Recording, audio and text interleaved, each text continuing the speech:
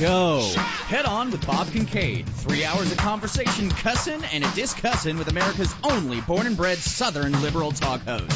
Head On with Bob Kincaid is brought to you each night by Coal River Mountain Watch. Coal River Mountain Watch invites you to become part of the solution, part of a sustainable future, part of the uprising against mountaintop removal. Coal River Mountain Watch, crmw.net. And now, from high in the hills of beautiful West Bicod, Virginia, here's Bob Kincaid on the Head On Radio Network. Well, howdy.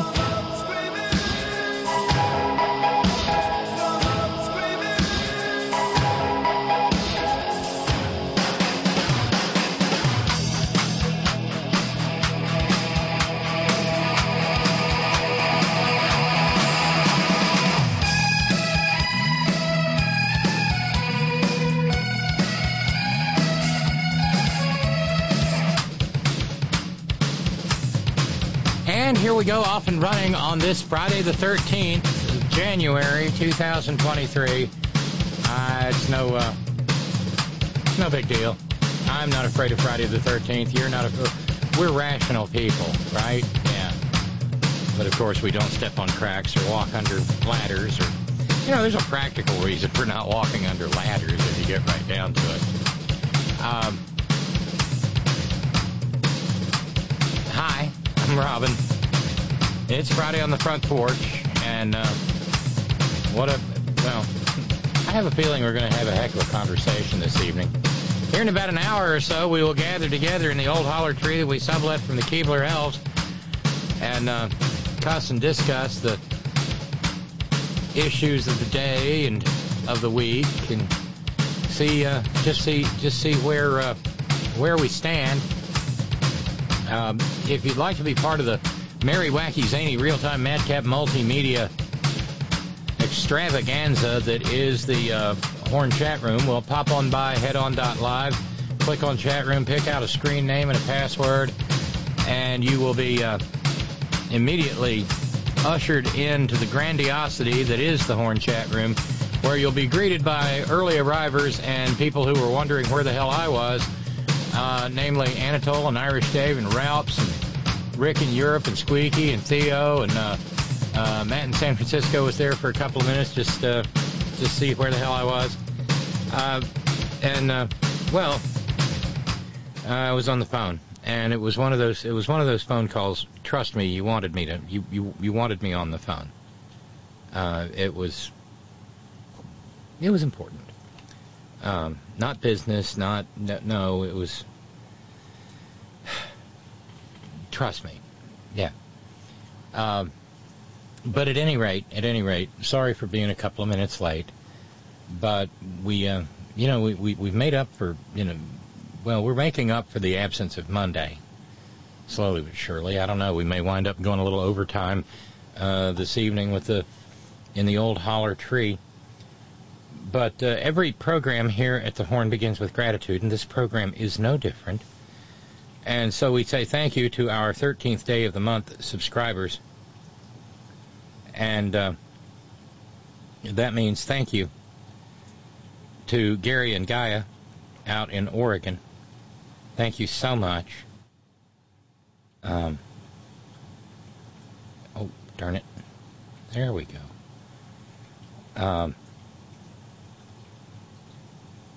And thanks as well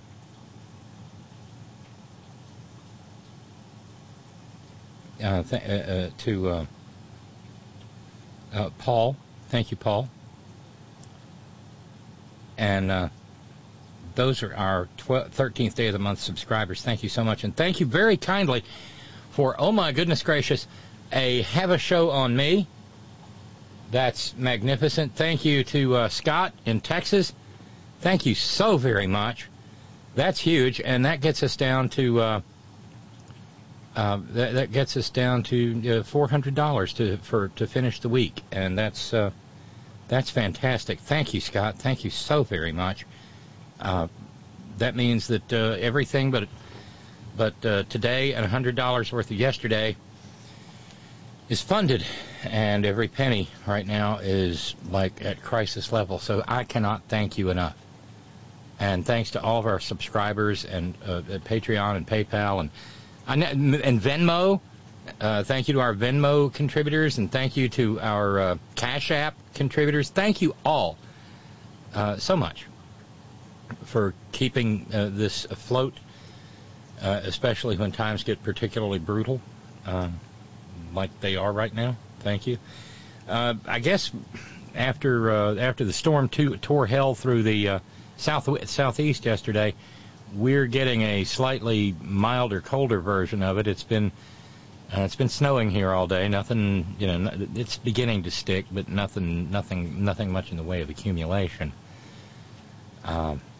Yeah, Flavio, we are working on it. When are you doing a new intro? You need a new intro for Robin Kincaid. You're probably working on it and mentioned it, and I missed it. We are. We've made a first pass at it. It needs some tweaking, and hopefully sooner rather than later, the new intro will be playing. Cross your fingers. I got a little story just I know, save your relatability for your friends. Hi, Lady B. I had to be up at like 6 o'clock this morning so I could get because my daughter has a new job and I had to take her to work, and so turned out I completely misread the calendar, and I had her there an hour and a half early instead of a half hour early. So we decided to go for coffee. And we went to this one little place in Fayetteville. It's a delightful little local. I try to stay local and not participate in chains and whatnot. So we went to this little local place, and while Margie and I were sitting there, a woman and her 4 kids came in, and they were absolutely just beautiful little kids. And they sat down right next to us, and the little 2-year-old in the high chair was just looking at Margie and me, and we were waving and playing peep-eye, and it was just sweet. So we struck up a conversation. I asked her, I said, a million years ago we had 4 little ones like this. I said, used to drive my ex crazy when somebody would come up and say, "Are they all yours?" And she got to where she was rather a smart ass about it, and she'd say things like, "No, I just pick them up on the side of the road. Of course they're all mine." Or "No, well, yes, they are, and we live we live up a holler in a big house that looks like a shoe." But when I thought of the story when I saw Matt in San Francisco had been in the room. She said, "Well, we just moved here." And I said, "Really? Where from?" And she said, "Well, my grandparents were from here, and every summer we would come here when I was a kid, and I just loved it." And she said, "We lived in San Francisco, and we were looking around for somewhere else to go, and we'd looked at some places in Mexico," and she said, "Then I saw this farm open up for sale back here, and I looked at the whole family and said, 'Pack your bags. We're going to West Virginia.'" So usually it's a matter, and I was talking about some of this last night in regard to my own status. It's a matter of going the other direction. Folks leaving West Virginia, but in this case, we had it was a lovely situation where this wonderful woman and her five little kids, one was in school, the other 4 were with her, and they were just adorable. Oh my God, they were adorable. Decided to come and be voluntary West Virginians. So I just thought I'd mention that at the outset. Just a sweet little story. I told her, "You're going to find yourself feeling like you're a long way from home," because she'd grown up in the Bay Area, and now they're Gorge people. Hey, how are you, Gorge? Right. Good to hear. Randy Radar telling me his aunt and uncle are okay in Alabama, but their power and their internet are out. I'm just glad they're okay. It tore hell through there and came right on up the Appalachians. So I guess we're probably going to get snowed on for the next couple of days. I heard on the radio coming back home, that I guess there are a couple, atmospheric river. I think there's something to what Scary Jerry was talking about a couple of nights ago when he said, these are hurricanes. These are eyeless hurricanes. And when they said, well, there's going to be a couple of more of these atmospheric rivers hitting the West Coast, I said, what? Let's just call them bands. Because this is what for those of you who are not used to things like hurricanes and whatnot, this is what it looks like when band after band after band of a hurricane hits you. And it's deeply worrisome. The damages are way, way, way up into the crazy billions already. And I keep coming back to it. We had that story last night about ExxonMobil's models for what was going to happen were creepily accurate as far back as the 70s. And, well, they sat around harumphing in their boardroom and smoking cigars and their puzzle guts sticking out of their vests and, I better not tell the rubes about this. It might cut into the quarterly profits, and then we won't have our stock split. And where the hell would that leave us? I didn't get a harumph out of that guy. Harumph! Yeah, watch your ass. And you think back, because we also had a reference in yesterday's program to that wonderful line from John Goodman portraying Rex Tillerson, the CEO of Exxon before he became Secretary of State under Nitwit Nero, saying, well, there I was, the head of the most powerful corporation on earth, and the next thing I know, I'm being fired by a man who sells meat through the mail. But you think about everybody, and maybe it would be nice to file some sort of a lawsuit and depose them, and find out if, when Rex Tillerson, well, Mr. Tillerson, did you know that your company had accurately predicted the effects of climate change back in the 70s? Anybody ever tell you, Rexy? And do that with every still remaining extant alive, sitting up, former CEO of ExxonMobil. Somewhere along the way, there has got to be some accountability. Oh, and by the way, I mentioned all the early arrivers in the chat room. It's a nice group this evening. They are capably moderated by Pinch Hit Midweek Chat Room Utility Moderator and all-around great guy, Brother Bishop Steve from Georgistan, and, of course, Horn Chief Agronomist and Mathematician Roger in Oregon. And I would be remiss if I did not note that longtime inveterate, indefatigable veteran chat room moderator Sparky is indeed on the job. So a lot of cops. I mean, I'm in there 4 cops, but at least there's more than one chat room member per cop. So 1, 2, 3, 4, 5, 6. Yeah. I'm not sure what the percentage is there. Yeah. And thank you very kindly to a friend who sent us some freeze-dried meal products.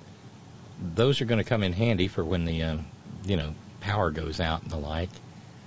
Thank you so very kindly. I picked those up today over at the Horn mailbox at 1038 North Eisenhower Drive, PMB 318, Beckley, West Virginia 25801. Thank you so much. Yeah, new year, new intro. That's right, Flavio. We're about 2.5 years behind. Well, okay, no, 2 years. I'm 2 years behind because it came out on December 10th.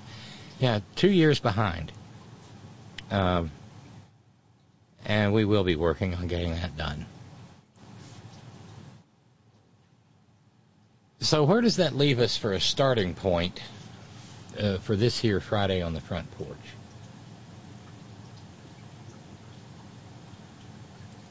Let's run to France real quick. The story comes from Agence France Presse. And there's been a tragedy over there. Sad, sad thing. A little 13-year-old boy committed suicide. And he did so because he was relentlessly and mercilessly bullied by his classmates because he was gay. And so the entire French Republic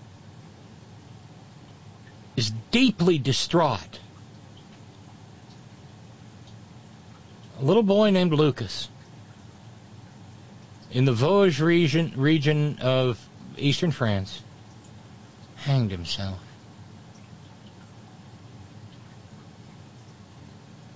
One of the regional prosecutors, a man named Frédéric Naon, said that he had been bullied by pupils at his school for several months due to his homosexuality. And there was a news conference today in which that regional prosecutor said there was a journal entry in which he said he wanted to kill himself because of it. And so they will actually have a full-on, potentially criminal investigation because of this event, which has shocked the Republic. Clément Beaune is the Minister of Transport. He's a gay man. Said, homophobia kills. Sadness and support to the family of Lucas. The Education Minister of the Republic of France said, I'm thinking of all the students like him who are bullied. Their despair is the basis of my determination to prevent all forms of bullying. The entire event, the horror, has been reported to the Education Ministry. It happened in a place called Golbet, at a school, the Louis Armand School.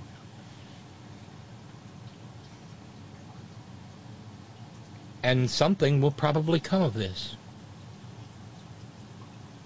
The Minister of Diversité, Isabelle Rome, said this is intolerable. All light must be shed on this tragedy and the homophobic circumstances surrounding it. The family hasn't filed a criminal complaint yet because, well, they simply need the time to bury their son in peace. Sometime in the next few weeks, there will actually be a march in Lucas's memory. His classmates had been mocking him and bullying him and tormenting him since the end of the holidays in September.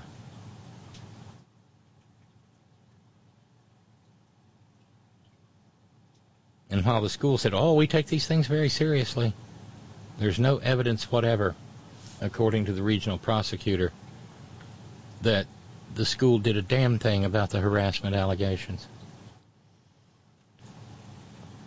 And I mention all of this because kids being bullied to death in schools here in America, the greatest country in the history of the world, on earth now, today, forever, in the universe, under God, amen. Well, that generally only happens on days that end in Y in this country. There's a little bit of hand-wringing and, the good God-fearing, upstanding, Bible-believing, Christ-centered, evangelical, fundamentalist, homosexual Christian Republicans will go silent for 15 seconds.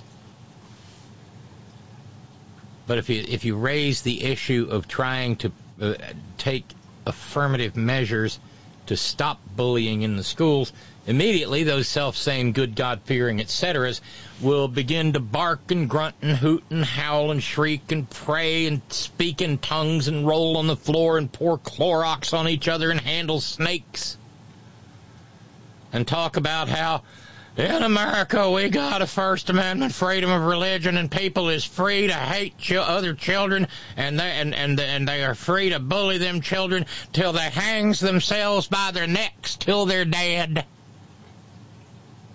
Because Jesus, because America. What a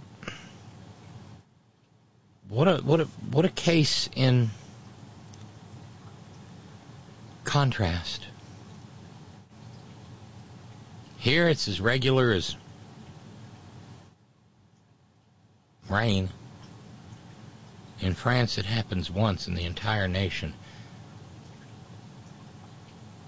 is subsumed in grief and determined to take every effort to make sure it never happens again.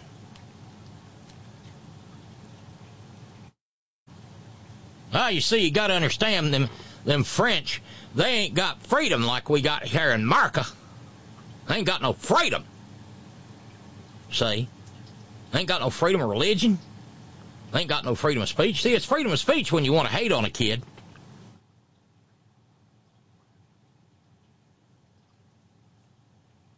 Yeah. But at least they're going to try to do something about it. As opposed to America, where we don't do anything about kids bullied into suicide, and we also don't do anything about kids who are blown away by First Amendment remedy-bearing, God-fearing patriots, otherwise known as lawful gun owners. Not a damn thing. And this, I was intrigued by this because you know where my head is and what my theory is on this matter. According to the Wall Street Journal, the investigation into who leaked the draft of the Dodd decision is making some headway.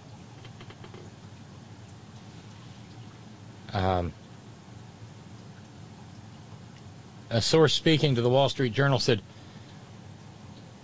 and the Wall Street Journal reporting notes, each justice is allotted 4 law clerks, but dozens of other court employees might also have had access to the draft opinion. At times, hints of the court's internal dynamics have emerged before decisions were published, but the leak of a complete draft opinion was unprecedented, and several justices have said devastating to relations within the court.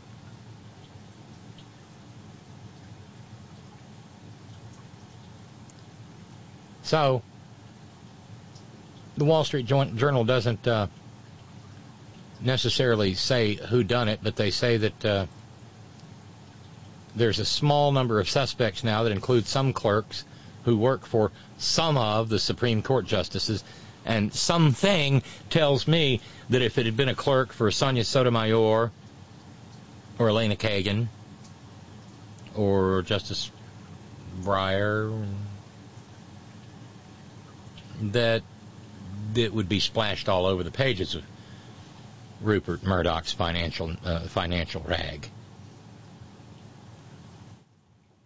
I still say it was directed by Sammy Bad Breath in order to harden support for that nightmare horror of a Supreme Court decision that made every woman in America, every person capable of bearing a child, a compulsory member of the Roman Catholic Church. Because that decision is Roman Catholic Church doctrine writ large.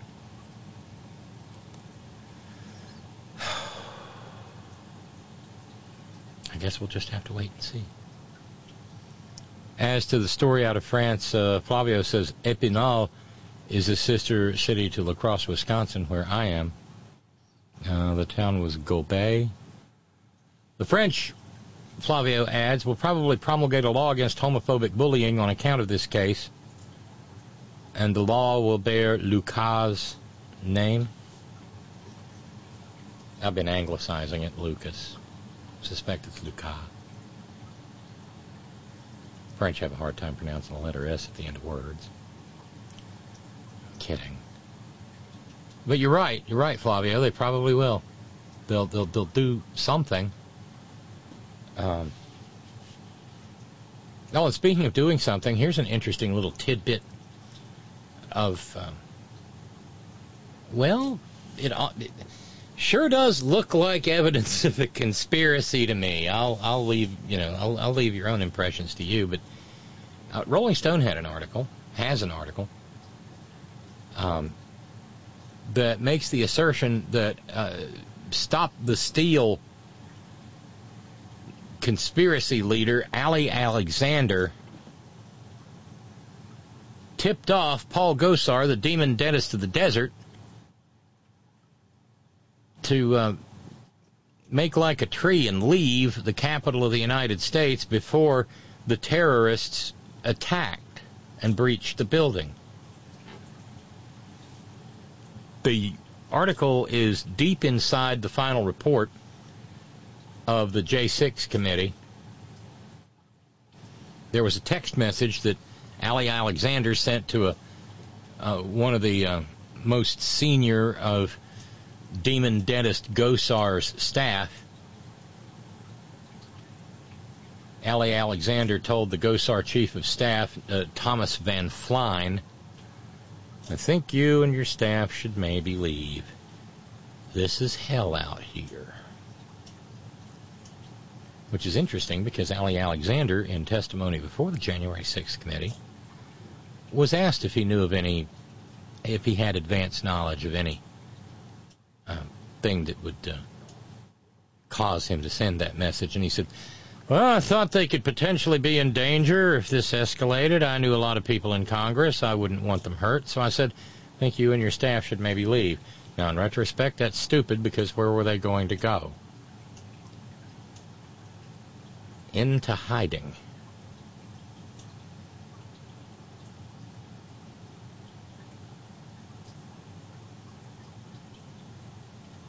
Y'all, they're still doing it. They are still doing it. And they were up to their eyeballs in conspiracy. And that's no conspiracy theory. This will interest our buddy Dave in Talibandiana and the gang down there at Crazy Dave's Crucifixion Emporium. Hey, Gladys. There in Talibandianapolis, where Dave lives, a lab worker recently got fired.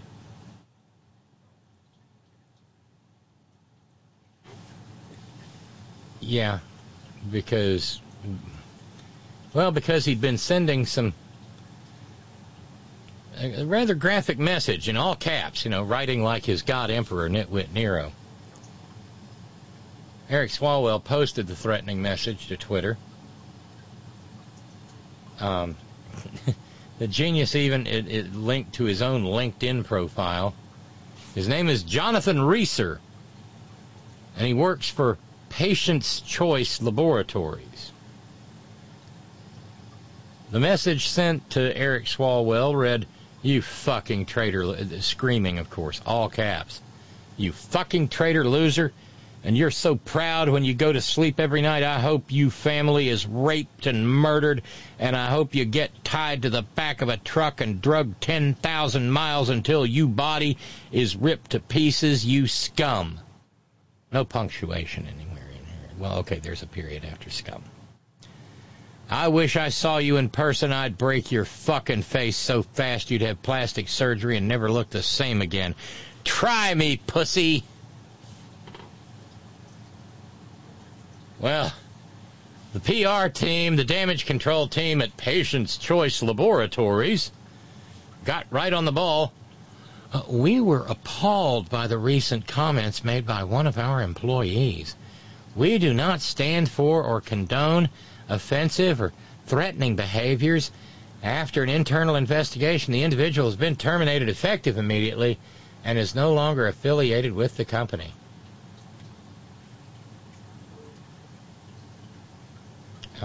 Over at the Daily Beast, the reporter Alec Karam said, "The message came after newly reinstated Speaker of the House Kevin McCarthy amplified his vow to keep Swalwell off intel committees,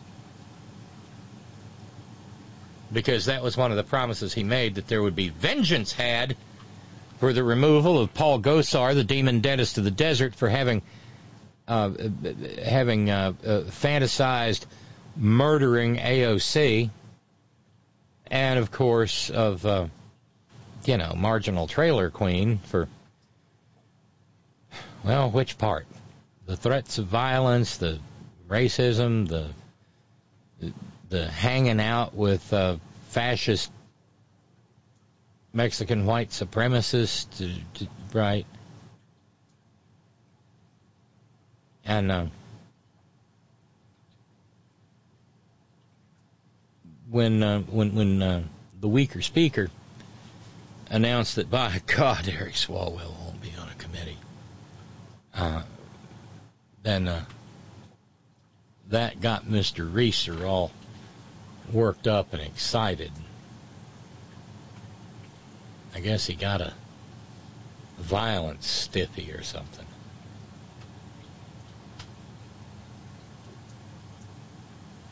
Jesus. What we haven't heard here is that any law enforcement personnel have been called into the issue to, like, maybe investigate a felony, because I'm pretty sure that message constitutes a felony.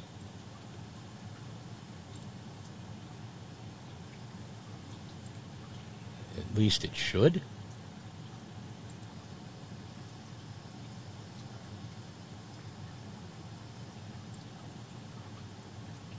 And then out in Idaho, there's more than one story out there. More than just the murder of four college students. No, we've never heard of him before, but I have a feeling we'll hear more out of him. You remember way back when the Republicans were running what was called a war on women, because it was, and you had like billionaires saying, the best way to not get pregnant is for a woman to put an aspirin between her knees.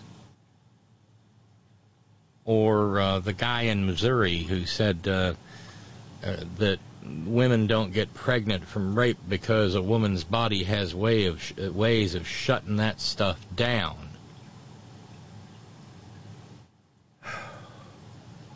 Well, it's not like it ever went away.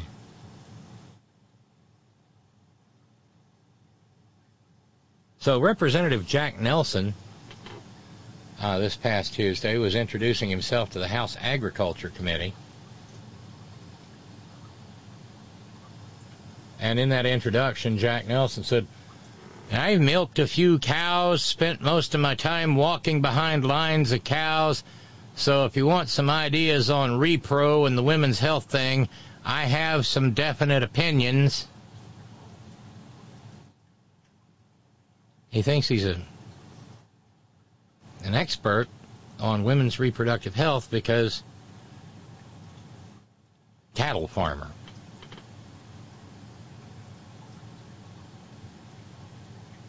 Over at the Idaho Statesman, they penned an editorial, it was so obnoxious, in which they said it'd be nice if men like Nelson would demonstrate a bit of humility and decency and not paint themselves as experts in women's health care, which they certainly are not. It would also be nice if they kept their mouths shut a little more and didn't insult women and saved Idaho from national embarrassment. The Idaho Democratic Party, both of them, blood red state, said, let us be clear. Politicians like Jack Nelson have no business mandating our reproductive health care decisions, period. So this then triggered the automatic non-apology apology response from Jack Nelson, who said, the women in my life have taught me strength, resilience, integrity, hard work, joy, and love. I absolutely respect women and the right to choose their own health care. The way I phrased my statement about women and reproductive rights yesterday completely missed the mark. Oh, that's it. He missed the mark. He's not a gynophobic freak. We're past misogyny. Misogyny is just a sort of generic hatred for women. This is gynophobia. I'm embarrassed, he went on and said, and I offended others in the process. I'm deeply sorry. I recognize the mistake and commit to doing better in the future. I've always operated and will continue to operate under the standard that the government does not belong in the doctor's office.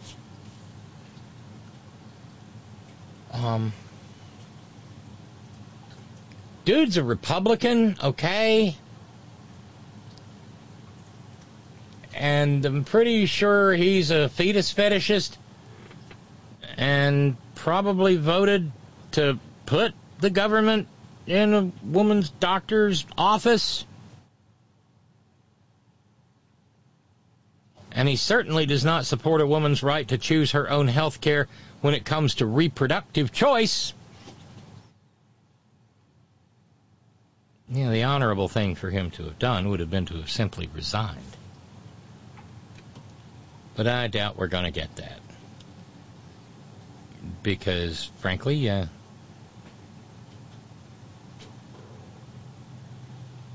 well, there's probably a lot of Idahoans who agree with him that women should be considered in the same light as breeder cattle. That is, after all, the upshot of the Dodd decision now, isn't it? Of course it is.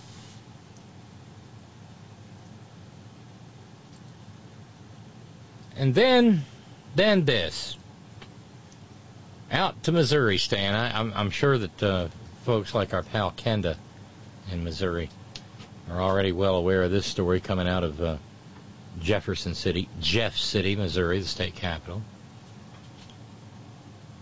Where I started college was about 25 miles from Columbia and 25 miles from Jefferson City. And sometimes we'd take those back roads and go down and hang out in Jefferson City. It was a lot bigger than Fulton was. Well, Republicans have complete, absolute, total control of the legislature there. Maggots do. And so, because all the other problems, all the other issues have been solved in Missouri, one presumes,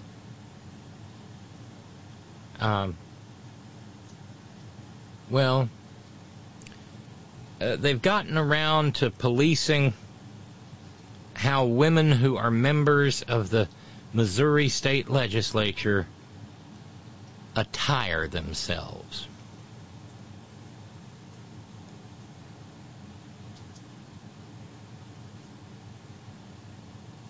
And I don't, with stories like this, I don't ever want to hear a Republican so much as mention how women are treated in barbaric countries like Afghanistan and Saudi Arabia and Iran,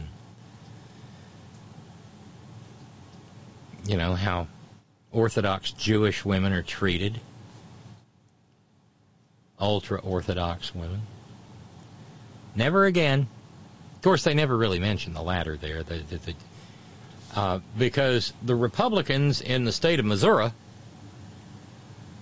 have decided that the mere sight of an uncovered female arm is probably enough to send all those good, God-fearing Missouri Republican men into paroxysms of uncontrollable orgiastic lust.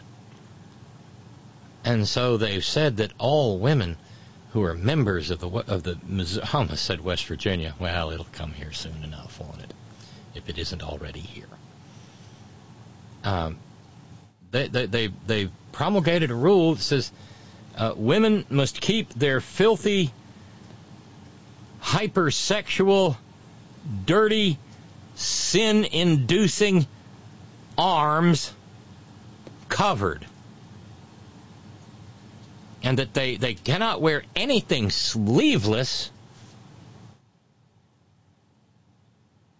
and that their arms must be at all times covered out of respect for the state of Missouri and the capital. Jesus.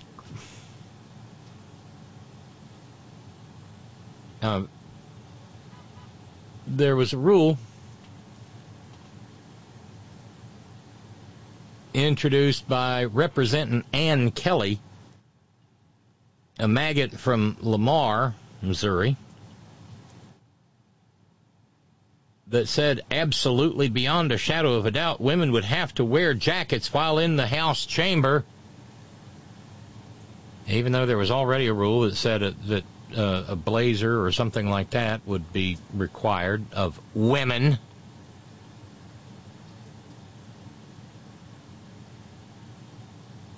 There was a little bit of movement, yay, women's rights, in which a cardigan was determined to fall within the ambit of the word jacket. You think these assholes know anything about Jim Jacketoff Jordan over there in Ohio? I mean, I know it's several states away, but he is a well-known member of the Maggot Party. Maggot Ann Kelly said, "It is essential to always maintain a formal and professional atmosphere on the House floor. To ensure this happens, I have felt compelled to offer this amendment, which cleans up some of the language in Rule 98 by mirroring the previous language in the Gentleman's Dress Code."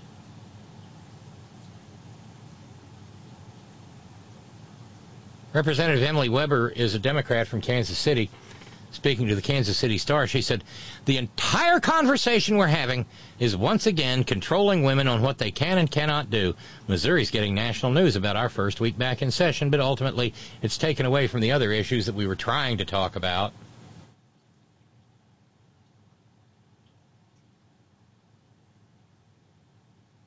And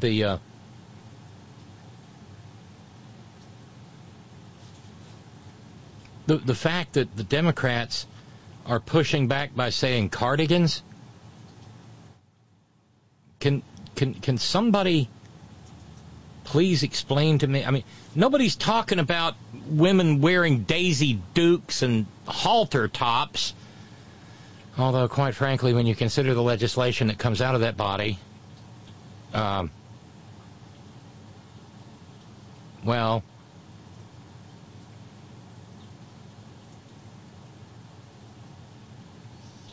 that might be more apropos. Then again, instead of that noble-looking Capitol on the banks of the river there in Jefferson City, it might be more apropos if the Missouri legislature met in a goddamn treehouse.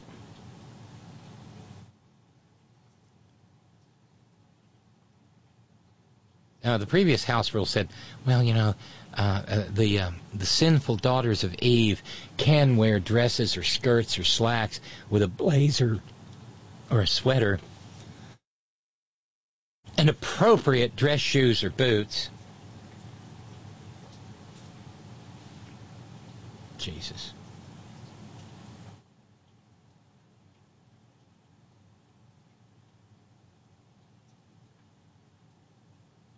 Senator Lauren Arthur, a Kansas City Democrat, said, you know, on the day this happened, I was wearing a blouse without a jacket and everything was fine. Oh, my God, you could probably see her bra straps. And that's going to get them God-fearing men all worked up. It never ends.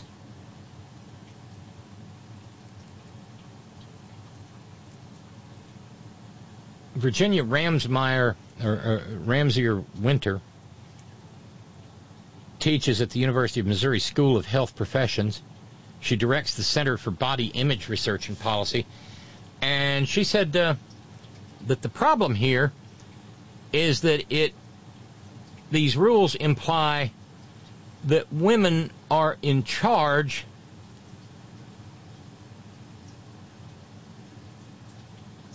of whether men are distracted. You know, that's the whole ancient view of what's its, biblical, Quranic notion that women distract men with their long and flowing locks and their whorish predilection for trying to distract men from studying the will of God.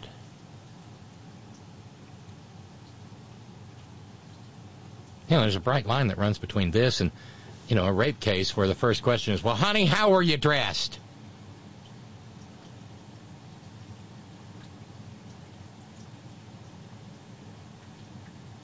Matt in San Francisco writing in dress code. I really feel that that investment I made in that handmade attire company is going to pay off big in 2024. And that's the question that needs to be asked in the Missouri legislature. Okay, we're going to do this. Why not just mandate women wear beekeeper suits like they do in Afghanistan? Hey, why stop there? Just throw all the women who aren't self-hating Republican women out of the legislature. Harlots.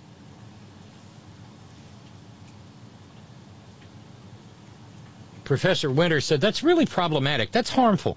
Men are perfectly capable of controlling themselves, and girls and women should be able to be comfortable in what they're wearing. It's atrocious to me that they're applying this to female legislators, and it's kind of mind-blowing.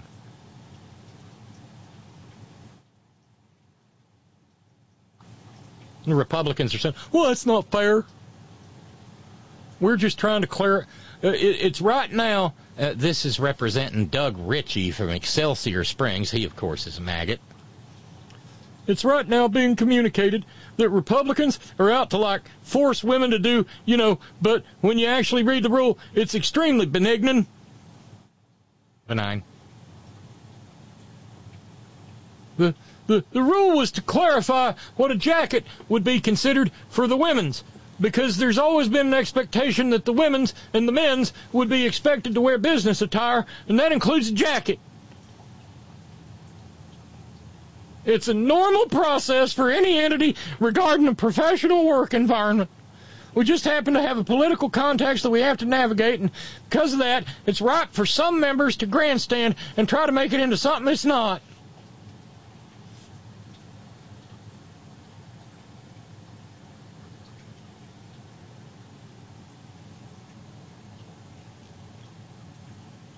Jesus Christ.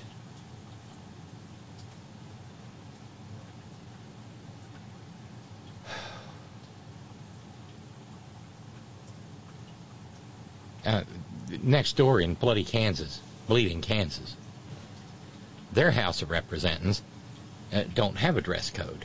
It's just kind of assumed that people having been elected to the State House will dress accordingly.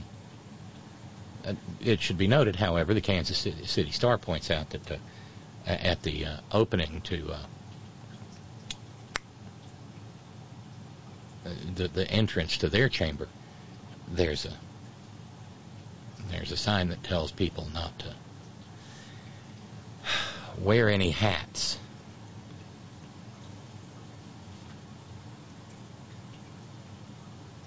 And of course, even that, I was thinking about that earlier today. You know,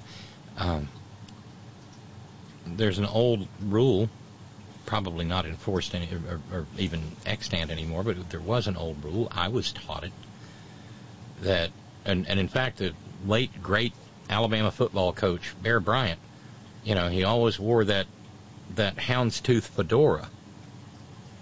It's become legendary. It's practically a hieroglyph for Bear Bryant.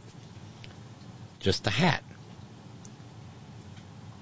And he always wore it on the sidelines, but they played a bowl game in the Superdome one time, and he was bareheaded. And they said, "Where's your hat, Coach?" And he said, "Mama always told me not to wear a hat in the house, and this building got a roof on it."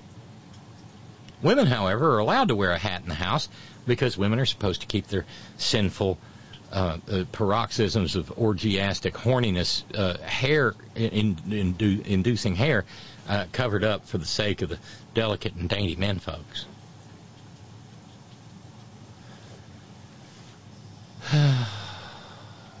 What a world, what a world, what a world.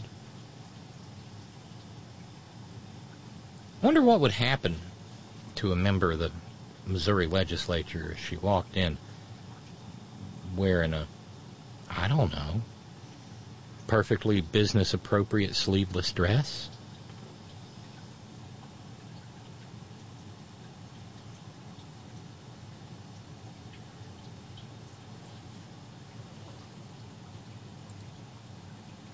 Thank God the Missouri Republicans are on the job. Amen.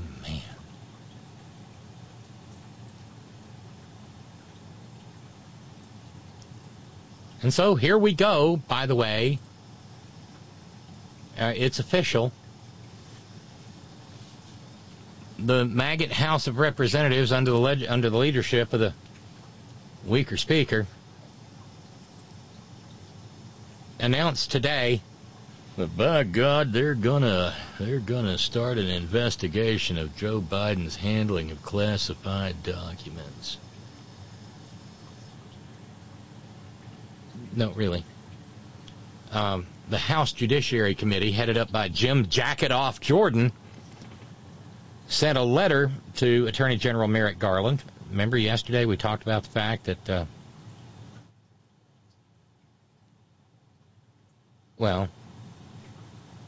he sort of short-circuited the House by going ahead and appointing that lawyer, what's his name, Ben-Hur, whatever, to be a special prosecutor in the case. Well, it did. It did what it was meant to do. But, nonetheless, the committee sent that letter, as noted, to Merrick Garland. The American people deserve transparency and accountability from our most senior executive branch law enforcement officials. And they want documents from the Justice Department by January the 27th. No, really.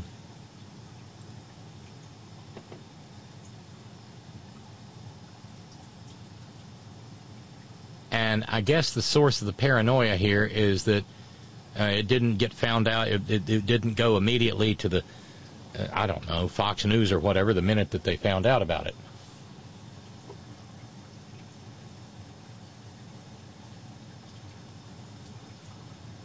We want all documents and communications referring to or relating to the appointment of Robert K. Hur as special counsel, including but not limited to any memoranda regarding his appointment.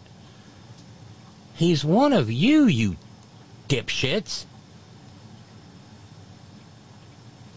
All documents and communications referring to or relating to the selection of John R. Lausch, who said no thank you. All documents and communications between or among the Department of Justice, Federal Bureau of Investigation, or the Executive Office of the President referring or relating to material with classified markings found at the pen. You know what's not in here?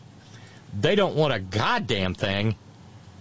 Not a single scrap of information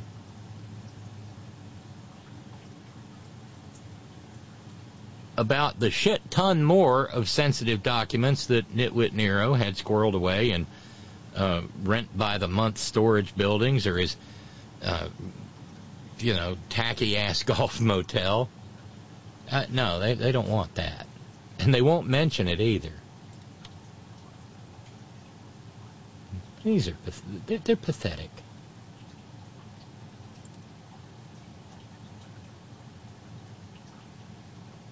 Including the apparently unauthorized possession of classified material at a Washington, D.C. private office and in the garage of Biden's Wilmington, Delaware residence.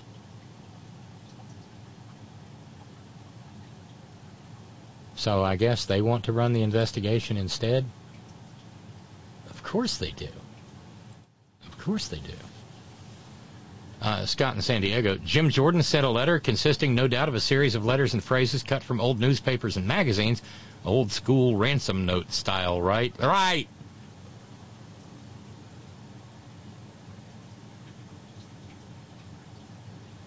Oh, that's high quality. Hey, George. A woman called Tom Hartman today to say that Missouri rule would be a violation of the women's Second Amendment right to bear arms. B-A-R-E arms. Damn straight. But then again, this is not at all surprising because think back to the absolute paroxysms of fury that Republicans found themselves consumed by when, that's right, First Lady Michelle Obama displayed Bare arms. Yeah. So here we are at the top of the hour, and I've filler-obstered the hour away. I'm eager for our conversation on the front porch, or in the old holler tree, or around the extraordinary, ordinary round table.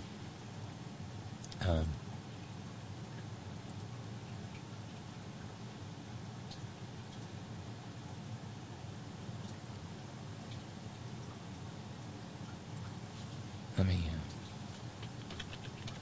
send the message. And I didn't even have to type it. Wonderful. Okay. Let's check in. Are you there, Sparky? Yes, I'm here. Hot diggity. How are things in the man cave, or in the not man cave, or generally how are things at the ranch? Wet. No relief in sight. Picture. Yeah, I saw the picture in the chat there. I still got the yard ornaments. Oh yeah. Well, they ain't moving those trucks till they drill my well. That's for sure. Yeah. You got a shotgun that says they won't, right? No, I don't. I gave my shotgun away.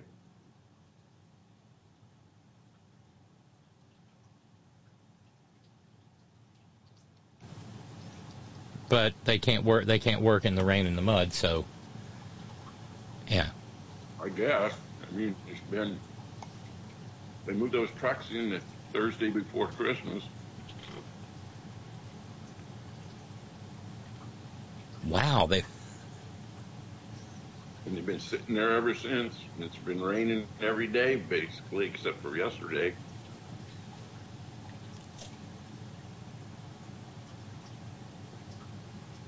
God Almighty. How hard's the wind blowing? Not blowing hard yet, but the wind warning is out for later this evening. Gusts of up to 55 miles an hour. Jeez. Any more things flying loose off the redwoods? No, not lately. But I'll clean it up if it does.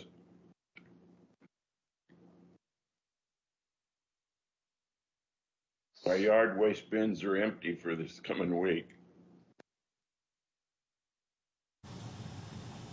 Cross your fingers.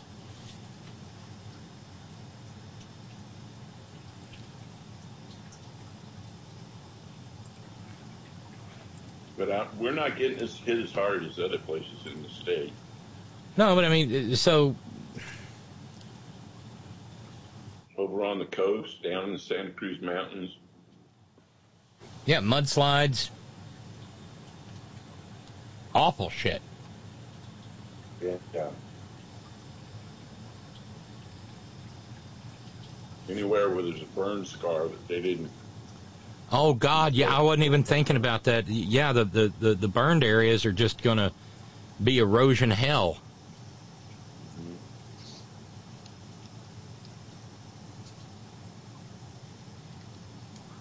I'm sure Exxon saw this coming. Yeah, well, they apparently they did. At least that's what the documents suggest, Steve.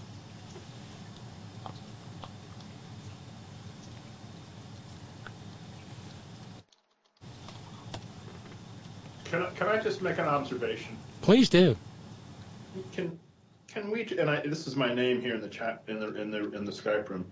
Can we just take it as given that the Big 12 has no business in the CFP? I'm not ready to say that. Okay. I mean, we've seen them win games in the CFP. Really, who? Let's see. Oklahoma won one a few years ago. a couple of years, 3 years, 4 years, 5 years, 6 years back. Really? Yeah. Okay. It's not like they're over. Okay. You got to remember that's my conference, Steve. I don't want you saying the Big 12 doesn't have any business in the CFP. That would mean the WVU doesn't have any business in the CFP if we ever have another miracle season and go unbeaten. Well, can you agree that the Pac-12 has no business being in there? Well, I'm not trying. I'm trying not to make enemies here. I understand. Although I have to say one thing, and then I'm going to shut up for a while because I'm working. I took so much pleasure in watching Jim Harbaugh choke again.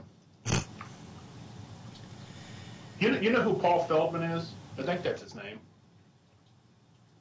He's a big Alabama guy on. Oh no, that Paul Feinbaum. Feinbaum, who I love. He actually said, what did he say? Something along the lines of, "Yeah, it's bowl season time. Time for Jim Harbaugh to choke." But he made it all the way to the national championship last year. Not winning the But if you look at his record over any kind of long term, he's got one of the worst records in college football of any coach against top 10 teams. Well, I got your note a minute ago about the letter that Jim Jacketoff Jordan sent. Mm-hmm. Yield perv enabler will demand documents. Garland will not give them because of the ongoing investigation. Yield perv enabler will cry bias, and the GOP will raise money off of it. That seems like a pretty astute analysis from where I stand. This is just. Yeah, but I mean, steel yourself to it because this is the next 2 years. This is the next 2 years. And even longer if they hold on. Well, I blame, what's that guy?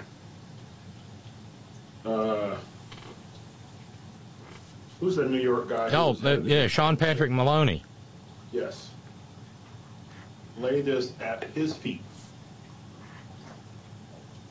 One hopes his political career is over. I mean, if you think about it. I mean, he's been there long enough to vest for the pension, so he should be good. He can, pursue whatever his longtime dream was. Maybe, learning Mongolian throat singing or how to play the didgeridoo. Or to, get in one of them fancy lobbying jobs talking about the extolling the virtues of cigarette smoking or something like that. That's the John Boner career path.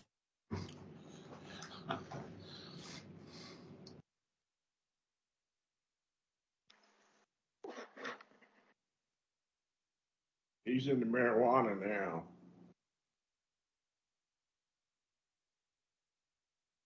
Oh, that's right. He got a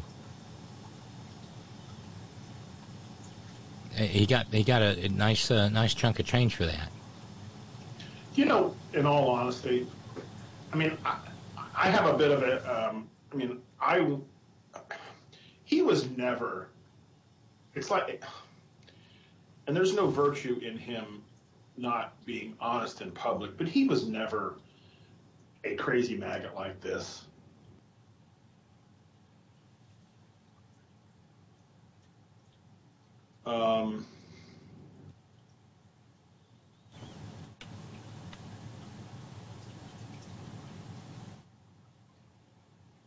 The whole world's fucked up. The whole world's fucked up right now. Without a doubt. I mean, although it was kind of nice to see that the new Japanese prime minister feels comfortable enough to refer to the president of the United States as Joe. That was a nice moment today.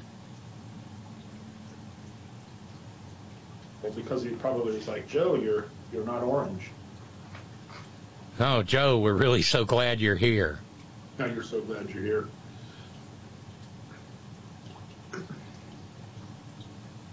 But the fact that Japan is remilitarizing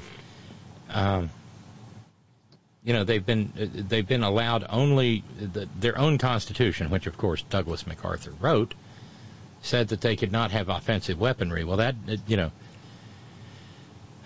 it's the Biden administration's okay with it. They're not planning on invading Manchuria, and they're going to ramp up their military capability because of ongoing needling, I guess is an appropriate term, by China. And let's just, that almost sounds Orwellian to me. Not allowed to have offensive weapon. What the fuck is an offensive versus a defensive weapon? I don't know. Aircraft carriers, long-range bombers. But it sort of shows the naivete of people like MacArthur in thinking that there was going to be some sort of new world order that would just result in everybody being peaceful and happy. Remember, the communists took over in China in 1948 because of the manifest corruption and just outright crookedness of Chiang Kai-shek and Madam Chang.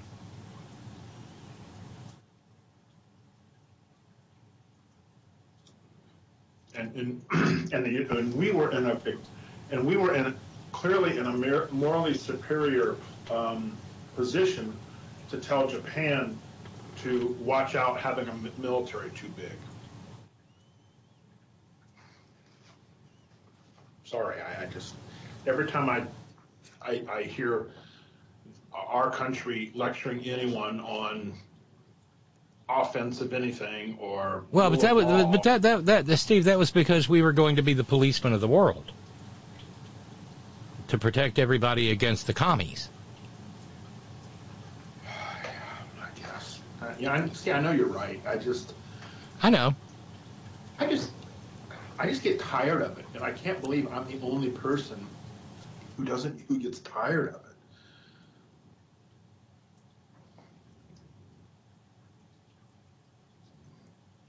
Well, it's wearisome. Well, I'm not making money off of war or potential war. So I guess if I were, I probably would have a different view. I mean, lawyers make money off of conflict. Let's be honest.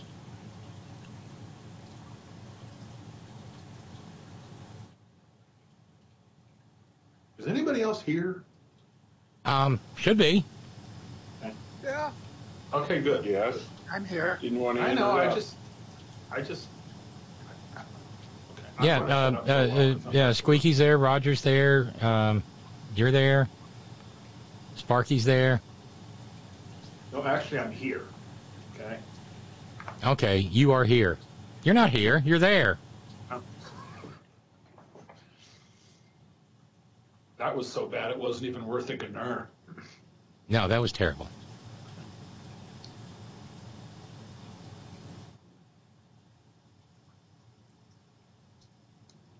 Okay, real quick. Who do we like in the playoffs? Excuse me, whom? Who do you think I like? Oh, Niners. yeah. We got the Niners contingent over there. That would be Matt and Squeaky and Sparky at least. But who do we think? I've been a 49er Roger, fan Roger, since yeah. 1957. Okay, but I mean, I guess what I meant was, what I should have said was, which teams do we think are going to be ultimately in the Super Bowl? I know who I think it's going to be. I think the Niners have a good shot. I frankly think you're right, Roger. I think it's actually going to be the Bengals and the Niners. But I'm not one to. I know the Niners are going to be there. That's not where I'm headed. Oh yeah, no, I'm with you. It's aspirational, not prediction. Anything can happen. On any given Sunday. I mean, they're facing the Seahawks tomorrow, and they've already beat them twice this year. So odds are they're going to beat them again. But on any given Sunday, Right, and it's hard to go. It's hard to go 3-0, especially in a single season. Unless you're And it's Cincinnati. going to be raining tomorrow. Are the Niners mutters? Well, the field's covered. They didn't do very good in Chicago to start the season. According to the gurus of football, San Francisco is a better mud team than Seattle. Is Seattle a dome team? Kinda. Or do they have a retractable dome? No, the size of the stadium come up and over the field, it's open. Oh, okay. They used to be, right? When, didn't they have the, wasn't it? They had the, What the hell was that called? The King Dome. King Dome. Yeah. Yeah, the King Dome.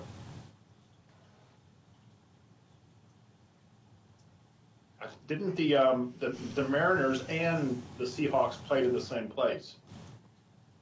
I'm glad Britivo's not here, because I'm going to go ahead and say this. This would break his little Cowboy fan heart.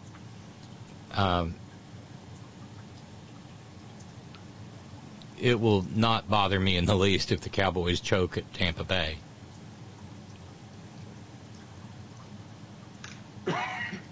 And honestly, Robin, as much as Brady ain't what he used to be, it's hard to bet against him in the playoffs in any context. Well, I mean, that's true. That's true. I think the Fish are done against the Bills. They're starting their third string quarterback.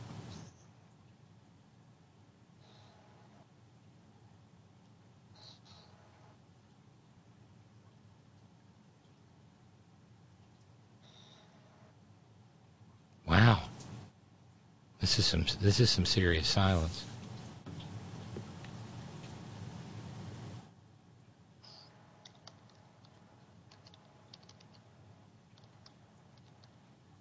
Well, since everybody's nice and quiet, I'll put out some stuff that I came up with. And in a sense, it's an argument, but we won't go over the definition of argument anymore. Been playing with income tax type stuff since everybody's talking about how much income tax people pay and all the rest of that. Your standard deduction for this next year is going to be $19,400. If you work at minimum wage, that would take you 2,676 hours to earn it. But your Social Security tax that you will have paid is $2,910, even though you haven't paid any federal income tax. But if 100% of your income comes from capital gains, the first $41,675 is taxed at zero. And it's only 15% up to $459,750. And when you combine that with the standard deduction, if your total income from non-wages is up to $61,075, you would owe zero taxes. So, if you only got 3% return, you'd only need a nest egg of $2 million and change. Is that all? To give you that $61,000. And of course, if you got 5% return, it'd be less than $1 million. But what's intriguing to me is people say, "Oh, the poor don't pay enough." What about realistically that first $61,075 that people get as capital gains that they don't pay any income tax on or Social Security tax? And on top of that, since I'm retired and I'm getting my income from the state of California, which is in a sense dividend income for the money I put in the whole time I was working, that get taxed at labor rates and not capital gains rates. So just a little food for thought on how the middle class, et cetera, gets screwed. Isn't there supposed to be an alternative minimum tax or something? Well, that's for the higher incomes. Yeah. This is right at the bottom. This is at the very, very bottom. So, I mean, the person who goes to work at McDonald's, and that's their only income, does not pay income tax. But they do pay the Social Security tax. Yeah. But the person who only makes $61,000, which is not a bad living, my wife and I live on about that, that they don't pay any income tax getting to $61,000 if all their income comes from dividends and interest payment. And I find that to be absolutely abhorrent, that the 19,400. I'm happy that the people that earn that little don't pay any income tax. I don't see why they should, because they're not getting anything from the government anyhow. But why the difference between that 19,400 and the 1,675 for the capital gains? I mean, if we want to talk about inequality, I'm still working on trying to figure out how to write a letter and send it to AOC and Elizabeth Warren and say, hey, here's another way to look at it when you're surrounded by millionaires. I mean, I know Dianne Feinstein's never going to give a rat's ass about somebody that only makes $60,000 a year. No, of course not. I mean, shit like Leona Helmsley, only the stupid people pay taxes.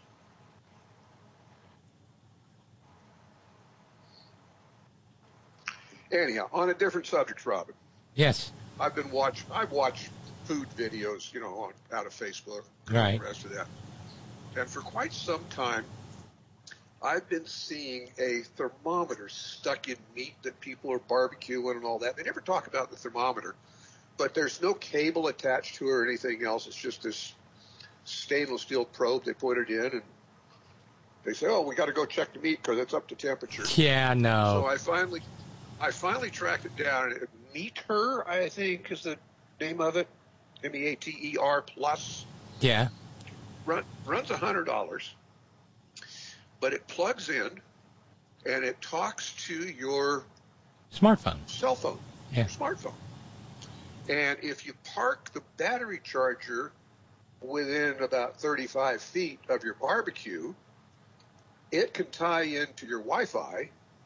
So if you really wanted to put, like my propane smoker, and I want to run down to the bar and watch a football game while I got a roast cooking on the smoker, I could sit down at the bar with my smartphone and check not only the temperature of the meat, but it's a dual thermometer, so it also tells you the temperature of the smoker.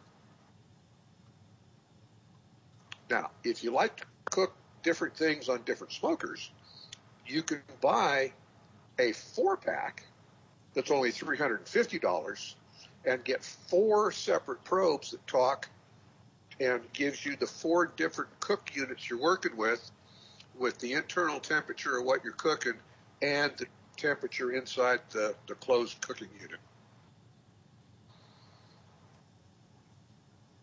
I know when you sell the Gulfstream 5, you'll have enough money to buy one. Yeah, well, I mean, it sounds nice. I've had the ones that have the wire coming out of it that will talk to your smartphone. But well, I've got to be right there with the one I got with the wire and look at the display that's sitting on the table. Yeah, and those are and those can become those can be a pain in the ass when it starts raining. They are a pain in the ass. So in about 2 to 3 weeks, when I get it, and I get to use it, I'll be able to give you. Oh, it's going to be fun.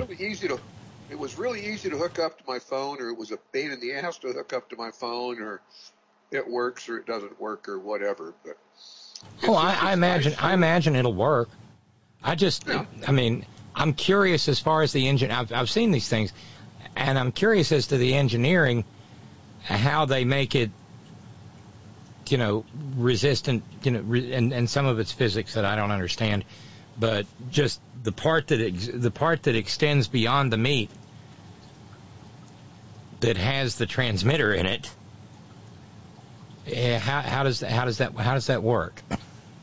I know, I'm simple. When you put it back in its stand, one AAA battery will charge it up for approximately 100 uses. So that's how it recharges. Unless you go the really fancy one, you plug it into the USB cord, blah, blah, blah, blah. Anyhow, and that piece that sticks out of the meat is supposed to be good to over 500 degrees. I know, that's the part that kind of blows my mind. And that's usually the cutoff number for silicone, too. 500 degrees. Well, I don't know, but I read the reviews and the rest of that. Well, it'll be fun. I hope you will give us a report. Well, I'll give you a report after I use it, because I use the smoker for our big chunks of meat for family dinners, or I've done a bird, and I do ribs all the time in the smoker. But I don't think I'll use the thermometer on the ribs, because that's just kind of poke it with a knife and you're done. But when you get a big, nice rolled roast, it's kind of hard to do that. Yeah. Oh, I saw a sirloin tip, a whole sirloin tip at the grocery store the other day, and Roger, it almost made me cry. Because I did. There was not going to be any buying of it, but damn, it was pretty. Did I tell the story about our $4.50 prime rib roast for Christmas dinner? Did you? I know Tracy got a bargain. Well, it was like a 9.5 pound roast, 9.46 or something like that. Yeah, all the prime ribs here got bought up by some Christian dude. And apparently, Patricia didn't notice it when she was at the store, but when she got home, it was that I paid way too little for the groceries I was supposed to get. And instead of putting it in at 9.48 pounds, he keyed it in as 0.948 pounds. And it was on a special that we got it. The prime ribs running $15, $18 a pound, and they had a special that put it down to like $9 a pound, and that's what we were getting it on because we're frequent shoppers, blah, blah, blah. But when he put it in as 1/10 of the poundage, we, of course, got charged 1/10 of the price that it should have been. So we had this almost 10-pound roast, and we got it for $4.50. So Christmas dinner tasted real good. Oh yeah, it tasted like money not spent.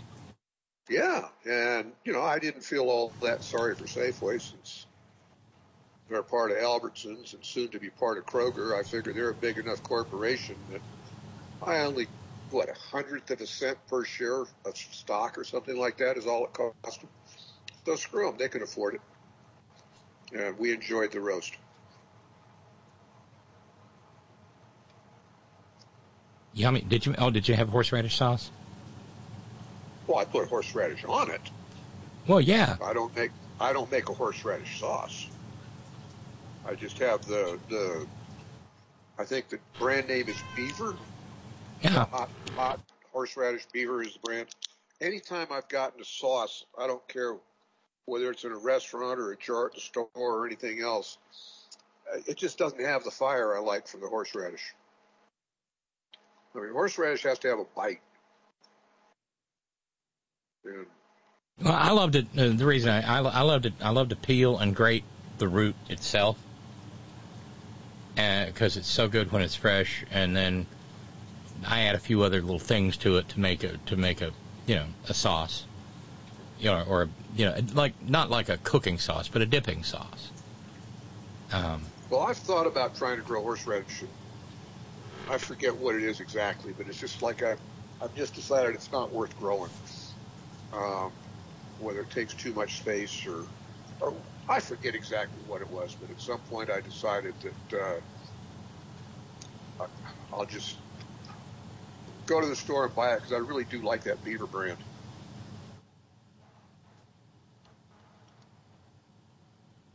I've never seen it. Well, it could be one of those things like Best Foods and Heilmann's. It's the same company that makes it. It's just a label on different sides of the Mississippi River. Yeah, but then again, it's a mayonnaise-y thing. Reese's, not like the peanut butter cups, but Reese's, they make a mayonnaise-y horseradish sauce. Surprisingly, honey baked ham has a really good mayonnaise-based horseradish sauce. It'll take your breath away. Well, this Beaver brand will warm you right up if you put too much on. And actually, Flavio and I were engaged in a little bit of a dialogue.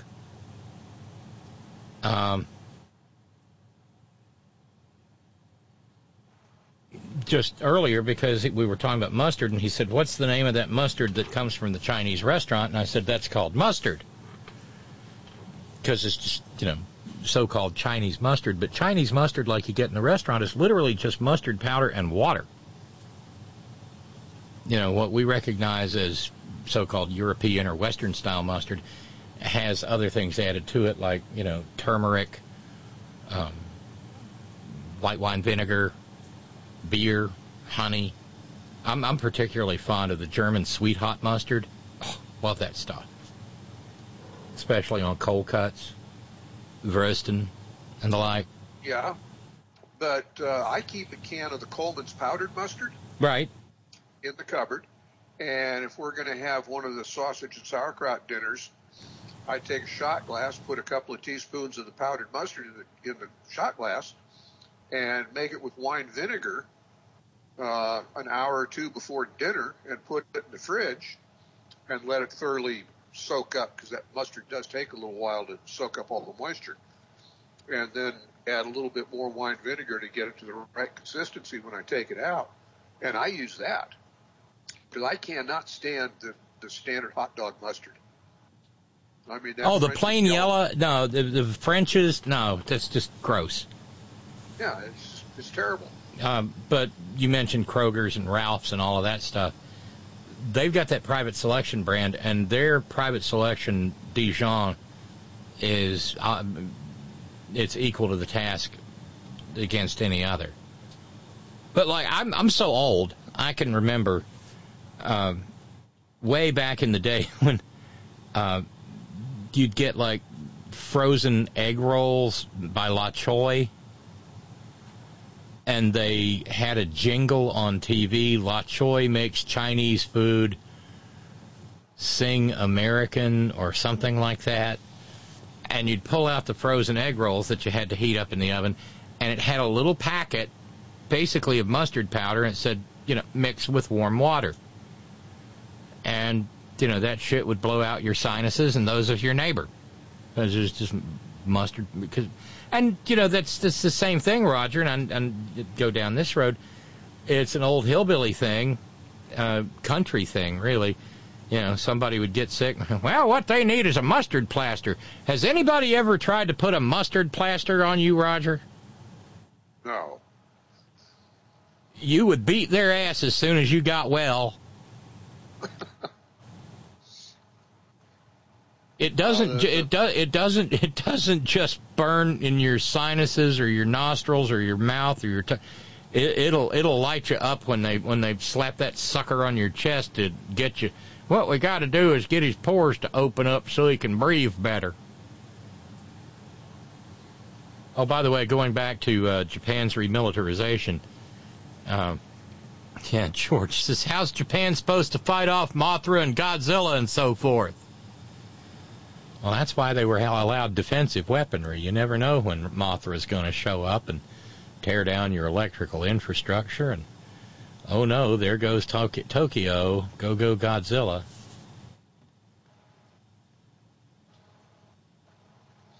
Well, is the reason that the good, God-fearing United States policemen of the world is allowing Japan to armor up some is worried about China? And the U.S. might need some help from Japan to defend Taiwan? Well, that's part of it. You know, the tensions in the tensions in the China Straits and the Taiwan what is it, the South China Sea, the Taiwan Straits, South China Sea, yeah. Are Matsu and Quemoy still territory of Taiwan? Not sure that Horst could be helpful in that regard, but of course he doesn't listen live. Because when I was a kid, I can remember all the problems of Matsu and Quemoy. Let me do a quick ask Google.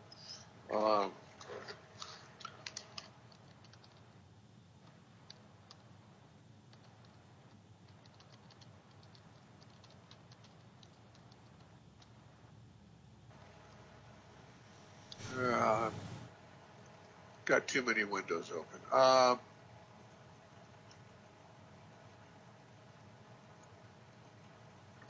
Hey, y'all, please talk amongst yourselves. I gotta take this call. There's a thing going on.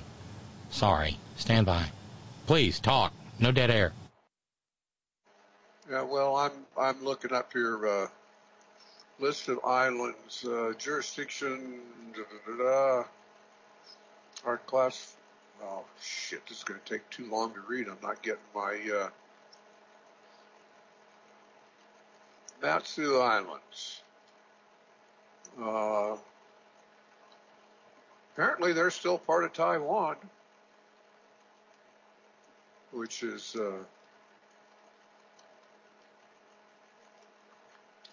one of the things I would have been worried about.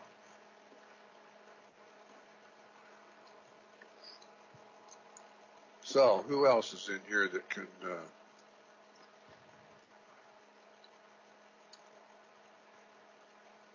Well,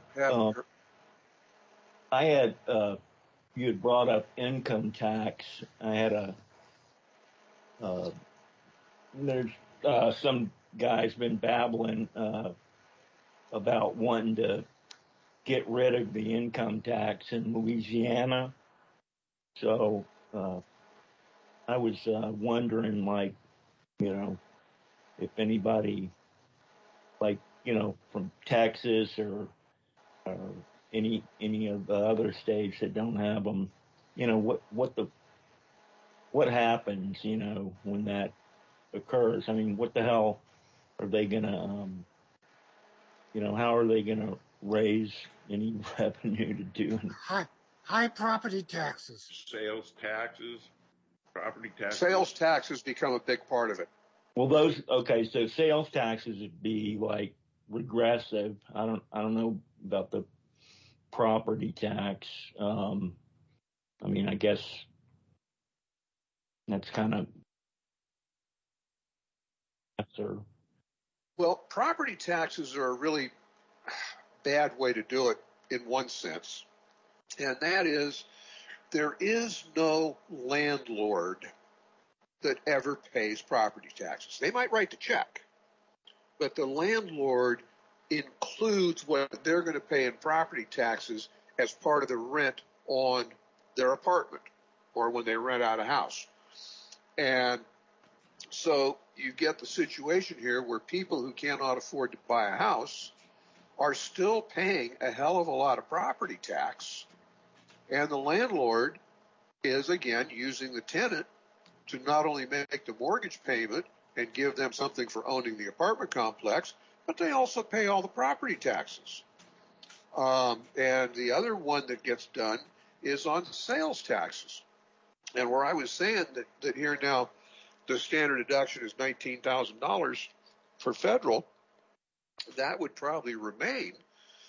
But the minimum wage person who doesn't pay any income tax on that first $19,000, if they shift over to a sales tax, they're going to be paying a lot of tax money out of that $19,000 that they don't pay today. Yeah. Well, I mean, this state is, it's just between the legislature and these little, I don't know, think tanks or lobbying firms or whatever you call it, they just basically, everything is for business and they just want, just desperate labor, And so the guy's saying he might just be, putting this out because he wants attention, because he wants to run for governor or something. But it's still, I'm sure it's something that they would want to do if they could get it passed, and it's just, it's all for business, it's they want to cut, the budgets and, it's just, downward, more downward, Well, Oregon does not have a sales tax, but they do have an income tax. But in Washington, they do not have an income tax, but they've got a sales tax. So people that live like in Vancouver, Washington, which is right across the river from Portland, will drive over to Portland and go to Home Depot or Lowe's or other places like that for buying an item in the no sales tax state of Oregon. And people in far northern California do the same thing. The Home Depot in Crescent City has a hard time selling because Crescent City is close enough to Oregon, and people for major purchases will go up to Oregon to buy without sales tax and then bring it back into California, which is technically illegal, but there's nobody around to enforce the law. Yeah. So one way or another, the people are going to pay taxes. And no matter how they're collected, there's a group of people who tend to wear red hats that feel that there is always too much taxes paid and they pay too much and everybody else pays too little. And when the red hat crowd cuts taxes, they always cut them on the rich and not on the poor. And the poor keep thinking they're being screwed over, so they vote for the R's to cut the taxes some more. Yeah. And they get screwed over some more. So it's a... Well, I don't have an article, it was just like, I don't know, I think local news ran a clip, and so this guy was saying, well, we want to have, the good stuff that the other states with no income tax have, and all these people, move here and all, he has lists like 3 or 4 or 5 things that I, would, if I could remember them, I'd want to question them, whether they made sense at all, or whether it was typical BS, It's BS because every state has some things they have to fund. I mean, they've got to keep the roads open. They've got to keep the schools open, although some of them are funded so poorly that they may as well be closed. And they got to get enough money to pay the cops. They got to get enough money to pay the legislators and the rest of that kind of stuff. So the money's coming from somewhere. And it's just who's getting jerked on paying it. And if they go to the consumption tax, which is what they like to call the sales tax, that is a regressive tax because the people at the very bottom spend virtually 100% of their disposable income post-housing on items to live. And the people that have more money or who are able to invest into a 401k or something of that sort, that's money they're earning that isn't getting taxed.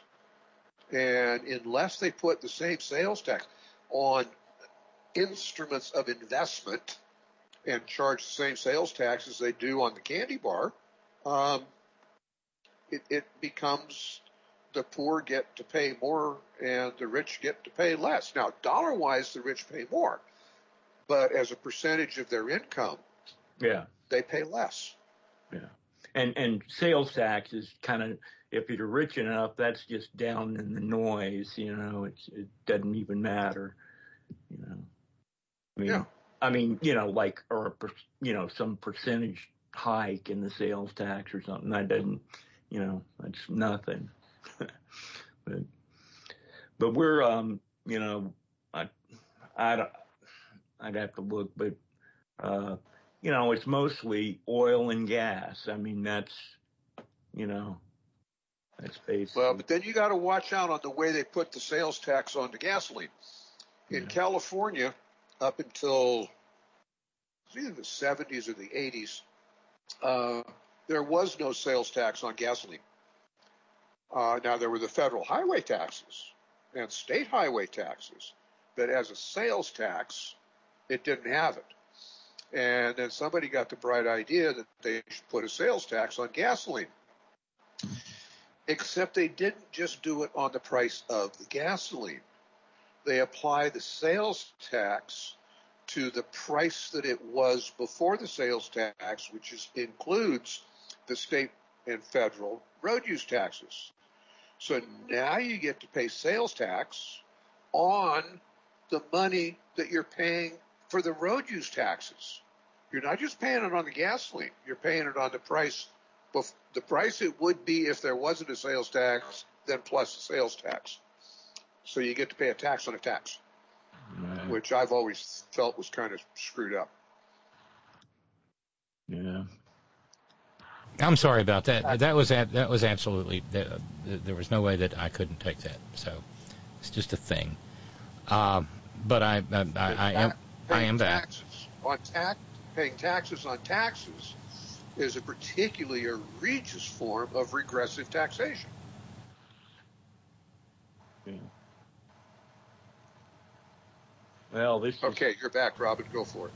No. I was going to point out, I got a note from Darlene in Connecticut a little bit ago when we were talking about the rearmament of Japan. Darlene pointed out, don't forget North Korea. They've made some threatening maneuvers lately in the last year. They've shot them. They like to shoot missiles in the general direction of Japan, and I mean it's hotter over there than I think most of us think about on any given day. Well, particularly with North Korea, they love shooting them out just far enough to get the United States a little bit nervous, because they could hit the entire west coast of the United States, as well as Guam and Hawaii.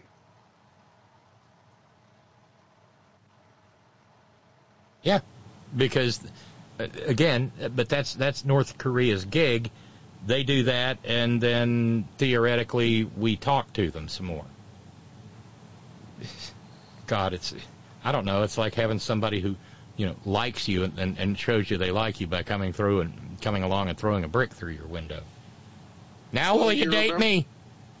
You remember the last guy was in love with North Korea. Oh, yeah.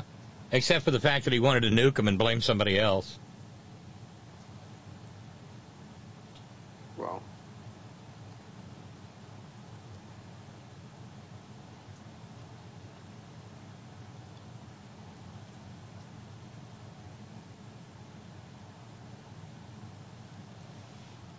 so, and meanwhile, Pootie's got himself a new general. Because, meet the new general, same as the old general. Well, Peru's having a lot of fun right now. Yeah, they are, and of course, look who they're ousting. You mean the president that got ousted? Yeah. Okay. A very low percentage of the people in populated areas, i.e. Lima and Arequipa, voted for him. His power came from the hinterlands. And the highest concentration of people in the hinterlands is in the state of Puno, which is Puno, Juliaca, and it's sort of the same thing up through Cusco, which is a very heavily indigenous population.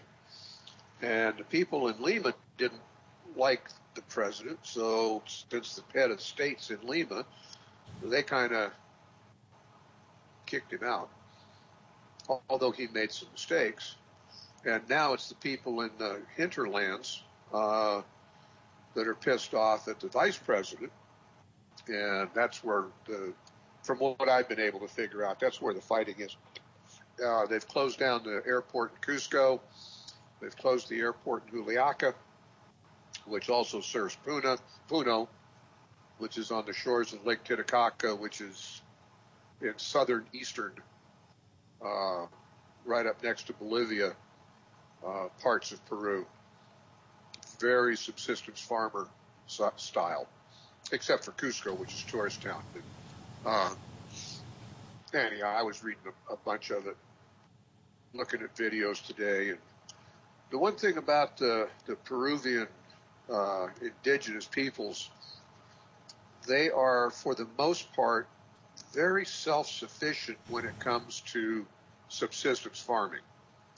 And so if they screw up the highways and the rest of that kind of stuff, they're sticking it to the rich folks. And the poor folks in Peru don't mind sticking it to the rich folks. And it's a bizarre political situation. I mean, I only lived there for a year and been back multiple times with my wife because her family is there. But her family, and all her cousins and all that, come from the distinctly upper middle class sector of the economy, whereas when I was living down there, I was living in a village that had no running water and no electricity, and the market came to town on Sunday and you bought what you needed for the week or you went without. So definitely very different strata of people. I mean, we think we've got rich and poor here. It's nothing compared to the rich and poor of Lima and Peru in general. No, as usual, yeah, the rural areas are wildly different from the urban population centers, and they have different needs, and quite often they are largely ignored when they're not being openly abused. And in your urban population centers, there are districts within those urban population centers that are in abject poverty, and areas around that are in abject poverty. But when you're down there as a tourist, other than the little lady selling chewing gum on the street, and there's young kids that want to wash your windshield with a dry rag every time you stop at a stoplight, you basically are totally insulated from the poverty. Now, you see it, but you really don't see it. You know, they're there, but I walk into this nice store and I don't see it. You walk into the bank, you don't see it. You walk into a restaurant, you don't see it. And if you're staying in a tourist hotel, you don't see it at all. You take a bus from the airport, and yeah, you see some crap on the street and that kind of stuff, but you're on a bus that just drives right through, and all of a sudden you pull up and you get out at the fancy hotel, you go in, and there's a bellboy to take your luggage, and the bar's there, and they tell you, well, you better, you can go out on the street in front of the hotel, but don't walk around the block to the backside because that's not a good part of town over there. And you get in the bus and you go to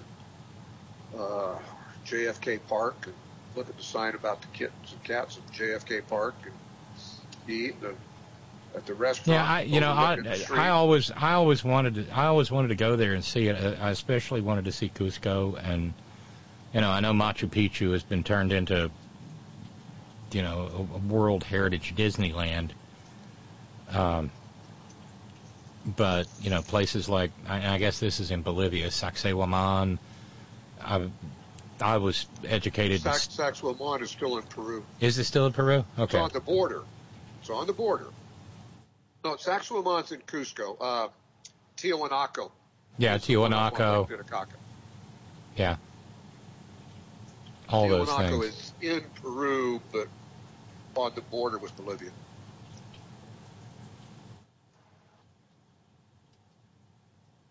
By the way, George pointed out a little bit ago, South Korea is talking about arming up with nukes because of the North threats, and I don't think we're probably going to let that happen. We've already got their backs on,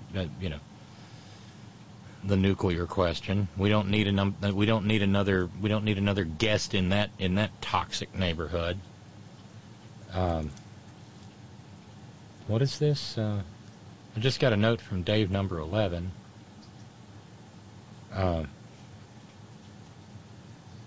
He said, Dave said, Roger will enjoy the white blob we call honeydew. It's, with the band of the weather going through, it looks like it's just parked right over Dave number 11 back in your beloved Humboldt.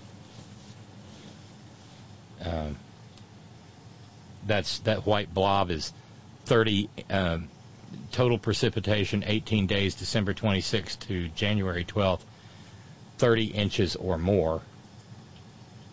Jesus. Oh, 30 total precipitation percent water year normal. That looks unpleasant, Dave.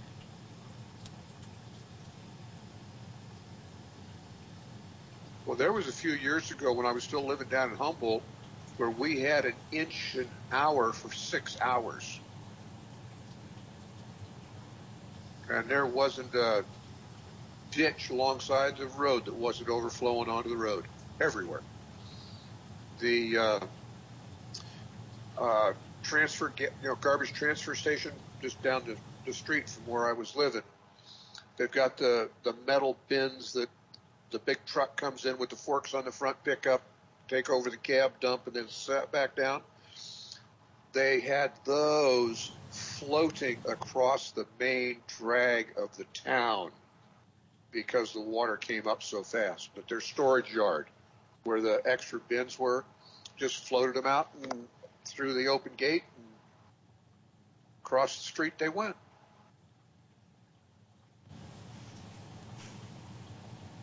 Wow. Just bobbing along.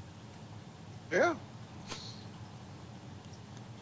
I mean, are there people, you're a long timer, and Sparky and Matt, are there like people who in their 90s who can say, "Oh yeah, I remember the last time this happened"? Or is this something that's really strange and new and different? I'm one of those people. I remember the flood in Humboldt County of 1955. I remember the flood in Humboldt County of 1964. The people that are down there now think it was bad in 2019. That wasn't bad at all in 2019 compared to 64, and 64 was nothing compared to 55. There's a whole. And were those all? What? Are we talking about a La Nina? Are those La Nina years or? Well, both the 55 and 64 floods in Humboldt County were caused by a very cold early winter, which put a lot of snow up in the hills. And then a storm like is coming through right now, we used to call them a Pineapple Express, because it was warm rain coming from Hawaii, basically. And it came in with the warm rain, and it was a storm like they're having now for a week, 10 days. But the difference was that when it went up into the hills, it didn't turn to snow. It stayed as rain. So it melted off like 4 storms worth of stored water in 24 hours. And the rivers up there in the northern western corner of California can handle lots of extra water for storms like we're having right now. But when you add 3 or 4 previous storms to that, they simply can't handle it. Yeah, and Dave number 11 just sent me a link to the Christmas flood of 1964. That was the one where I made it home on the last Greyhound bus that made it up from San Francisco to Eureka. And I think it was over a month, might have been a little bit longer than a month, before Highway 101 got reopened because they had to rebuild an ungodly number of bridges. Well, this was said, according to what I'm looking at here, this was considered a 100-year flood, the worst flood in recorded history on nearly every major stream and river in coastal Northern California, and one of the worst to affect the Willamette River in Oregon. Is this going to turn out to be worse than that? Is it already? Not here in Oregon by a long shot, and not in Humboldt County either. The rivers that are flooding right now, to the best of what I've been able to come up with, is in the central, what I consider central, which is like San Francisco, Sacramento, and south. A lot of people call that Sacramento area in San Francisco, Northern California, but I'm provincial. That's central. But like Santa Cruz is getting nailed, which is south of San Francisco. The Malibu area, the LA Valley, the hills east and south of Sacramento are getting hammered really hard. I don't know, Sparky, are your rivers flying up? We've had flooding here around us. I'm on the side of a hill. And you're where? Placerville. Placerville, okay. Duncan, check in. Route 49 has been flooded south of here and up near Auburn. Well, that's sort of the area I'm talking about, east of Sacramento.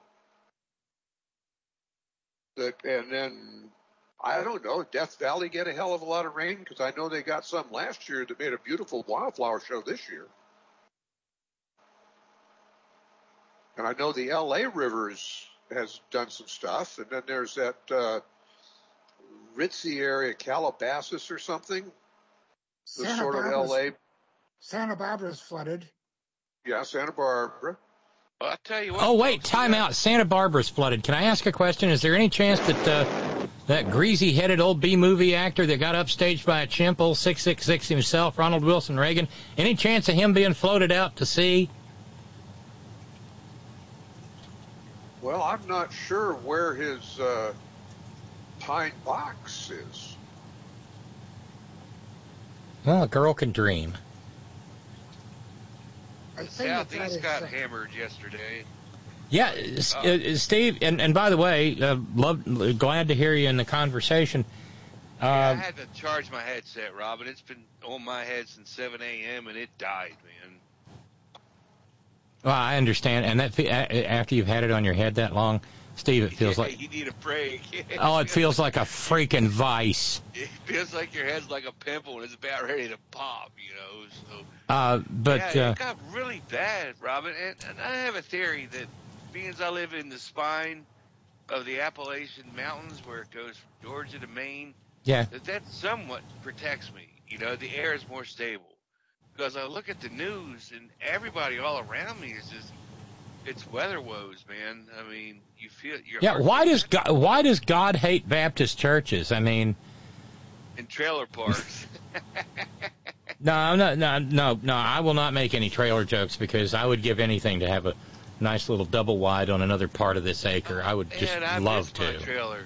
Oh, I miss it. I miss every time the month when the mortgage payment rolls in. I miss my trailer. I had one in the 80s. They make these little Nice. they're either man caves or she sheds. She shed in my case.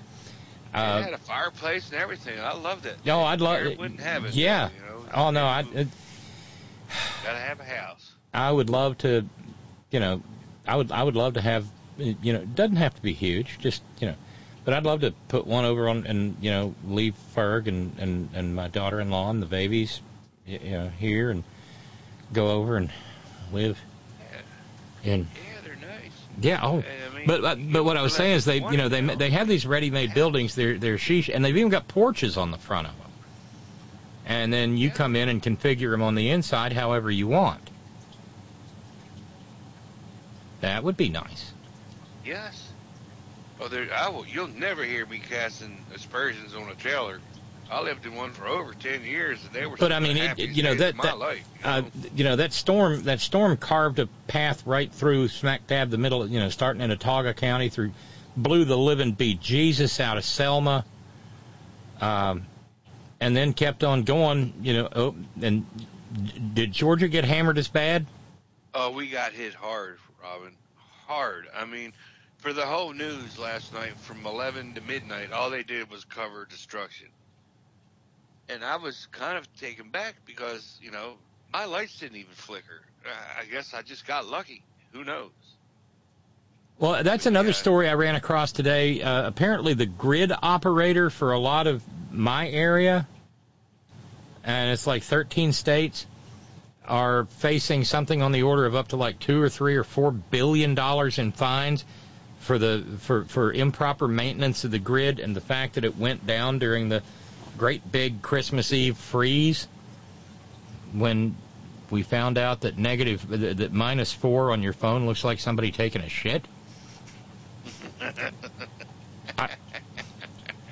I mean, no, I didn't come up with it. I can't. But God, it does. A friend of mine posted that. It was like, and we were all just miserable and cold But for all those power losses, yeah. Without electricity, if you're in an establishment that's fully electric, like I am, I mean, I can't even turn on the sink without electricity. You got to have a bug-out plan. But mine is, I go to the Holiday Inn. I got a zillion Holiday Inn points, so. Yeah, that's. I don't stay here, Can't, man. No. And by the way, going back to ray gun floating out to sea. Hey, Brendan. Brendan says, I think Ray Gun's coffin would best be described as being flushed out by the floods, as in turds down the tube to hell. Oh, one can hope. Yes, one can, Brendan. Peace, lady. Peace, Brendan. Thank you. And Tom in sunny San Rafael said, we get a winter like this every 20 or 30 years. Some locations get it worse than others. I'm one of those people, too. Hey, Tom. So I'm just, and it has to end before anything can really be fully assessed as to how it stacks up relative to other events. But the thing is, that was a 100-year flood in 1964, and yet they're happening a lot quicker than every 100 years now. Right. And can I say? Oh, I'm sorry. Go ahead, Steve. Go ahead, Steve. I hadn't heard from you all night. Come on in, man. I was going to say, can I say something about that? I was going to say, yeah, well, that's just like your opinion, man. And there's a reason I say that is because this is the weekend for Dudathon that I'm not there again this year. So. Well, it's funny you would mention Dudathon and make because I was on my way home and I was listening to National Petroleum Radio, and they had a story. And I love stories like this. They had a story about the crisis in bowling. I've enjoyed many a happy hour on the lanes. And I don't know if y'all have heard this. Who hasn't? The crisis in bowling? No, I mean... Oh, who hasn't it? Yeah. Bowling alley, yeah. I love it, man. So, I can't tell you how many one-eyed nights I've had at the bowling alley, but go ahead. Wait, hold on. I can't tell you how many one-eyed nights Is that where you hold the bowling ball up and there's two of them, and then you got to close one eye and? Right, to see the correct lane. You know, so you don't. Yeah, so you roll it instead of shot putting it. Is that more of an East Coast phenomenon, or is that across the states? I love bowling. No, bowling is an American phenomenon. But here's the thing: there is a crisis in bowling, and people are getting really upset about it. And there's a cultural tie-in to it too. Bowling alleys are finding it more and more difficult to find technicians to maintain the automated systems that do the pin resets. You know, long ago, there was a little kid who sat back there and set the pins into the thing and set it down. Right. Oh, yeah. In the 50s, yeah. And then they came up with the machine, and the arm sweeps the pins back, and then they go into the frame, and then the thing lowers and sets the pins down and pulls back up. Well, the people who repair that are becoming fewer and fewer and fewer because it's not exactly a growth area. And that makes sense. And they're expensive to fix when they go down. Which reminds me, I stopped in the little place where I get, it's a good cup of coffee. My God, it's a good cup of coffee. And the guys, the proprietor is a dear friend of mine. And I popped in, and the young woman who was working there said, "Robin," I said, "What?" She said, "The espresso machine's down." I said, "No." And so they got to have a thing to fix, and I said, she said, "Well, the part came today, but he's out of town." I said, No. But, yeah, because he has these wonderful decaf beans. And, Steve, I know you're decaf now. Are you still decaf? Steve? Yeah. The decaf bean. I'm hypersensitive to caffeine. Yeah, so the decaf beans he has are just like regular coffee. They've got a winey, fruity quality to it, and when you get a latte with and you have them make it with the half and half and the foam, it's just rich and beautiful and delicious. And it was like, oh no. And I said, well, is he going to try to fix it himself, or is he going to call the guy? Because I was thinking of you. And then she said, I hope he calls the guy because he's out of town. So anyway, I was just emotionally crushed. But anyway, the same thing is happening in bowling alleys when the mechanical armature put the pin reset. When it goes down, it's hard to find anybody to fix it. So they've come up with a fix. And basically what it boils down to is the pins now in this new system have strings attached to them.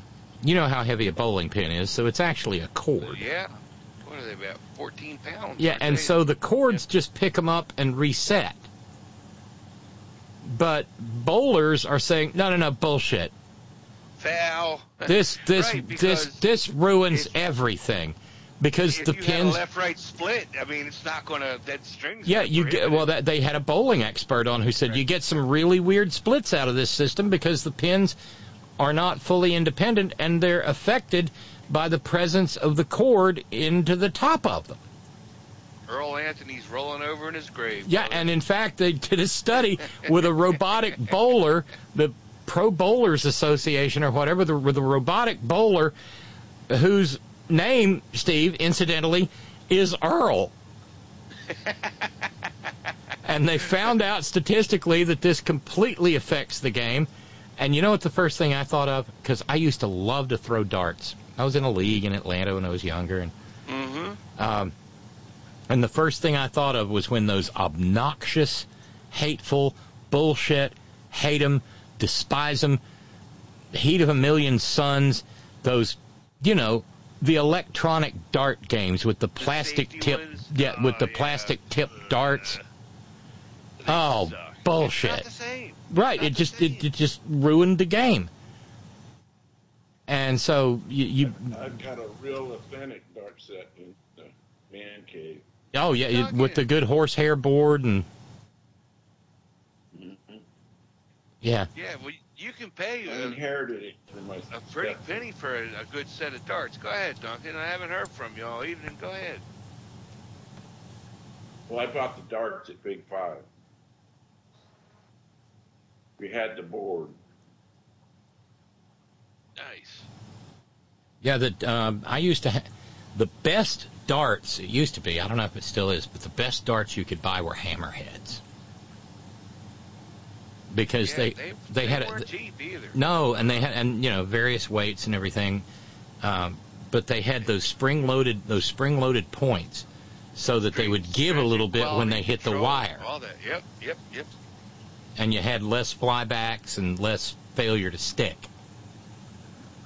Because there's nothing worse than hitting the double bull and a little bit of wire and having it fall harmlessly to the floor. Now, Robin, let me take you in the Wayback Machine. Did you ever do any duck pins? I have never done that. Or what they call up east, what is it, candle pin bowling? Those little skinny pins? Yep. Duck pins it's like a softball-sized bowling ball. Yeah, same thing with candle pin bowling. You can hold it in the palm of your hand.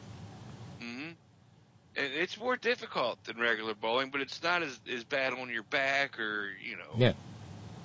all that. It's kind of like if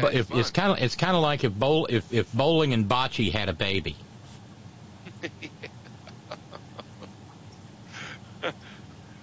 Go ahead, Duncan. I interrupt. Years ago, beer can bowling. The sidewalk goes out to the man cave, and we used the croquet ball. Oh, croquet was fun too. That's a fun game. So many fun games that electronics is just stomped all over, and we don't even think about that much anymore. But I love croquet. Badminton? Yeah. Still an Olympic sport, by the way. Badminton. Well, we were talking about this in the chat room the other night. I don't understand why softball isn't an Olympic sport.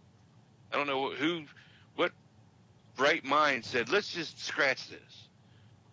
Because that was an epic game, Kat Osterman, she was the bomb, man. Yeah. Might have something to do with the history of sexism in the Olympics.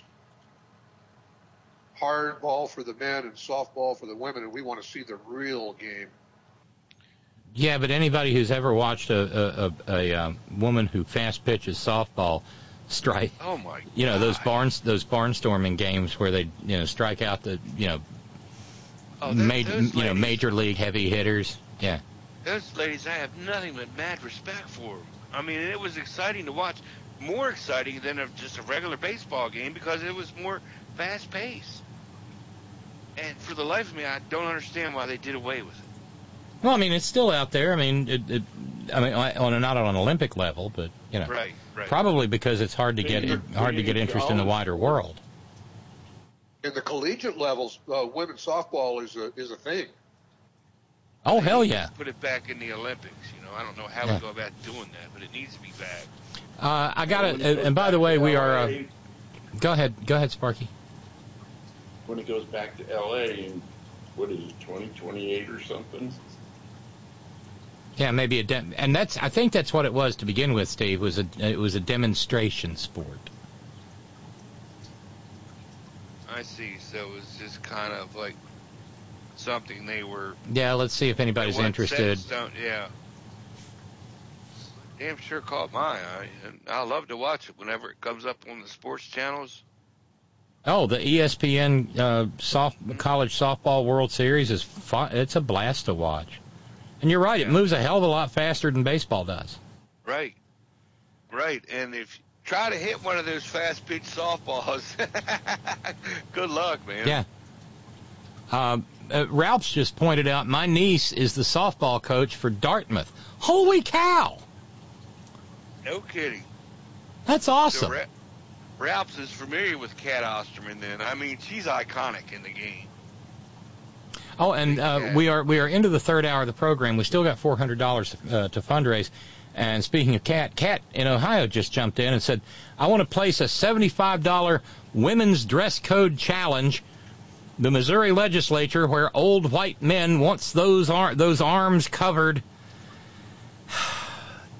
Thank you, Kat. That's awesome. So that would get us down to $400, $300, $250 to go to finish the week. If somebody will match up, or somebodies will match up $75, Kat will double it, and we'll be down to $250 to go. That'll be amazing. Thank you, Kat. Thank you so much. And I'm glad that story resonated with somebody. Because I read that, and it just crawled all over me. It's 2023. We are in the early years, almost to the halfway point of the third decade of the 21st century, and there's a bunch of pasty-faced, doughy, freaked-out old white men out there worrying about a woman's arms. What is this, the Victorian era? Where just did a segment on that. Who did? Joy Reid. Oh, yeah? On MSNBC. Yeah. I happened to turn around and see it. Well, Robin, I know my donations have been far and few between, and I do apologize. Don't you dare. Don't anybody ever apologize. Well, here's the deal, man. Tuesday, Karen and I took the day off, and we put pen to paper to our credit card debt, and I'm not even going to tell you what it is because you'd be ashamed of me. No, I wouldn't. The blood would probably drain out of my face, but I damn sure understand. But that withstanding, I'm gonna put forth $25 to the $75 challenge. Well, that's awesome because Jeremy jumped in, and you and Miss Karen jumped in, and Ralph's jumped in. So let's see, we're only $20 away from meeting Cat's challenge. That's awesome. And that'll get us down to, we are, if we get $20 more, we'll only be $250 from done for the week, and we'll just start fresh on Monday, which is amazing, and goes a long way toward helping me save my freaking car. I'm going to mute for a second so I can send this your way. Okay, stand by, okay? Okay. That is the major worry right now. Just getting hammered, and not in a good way.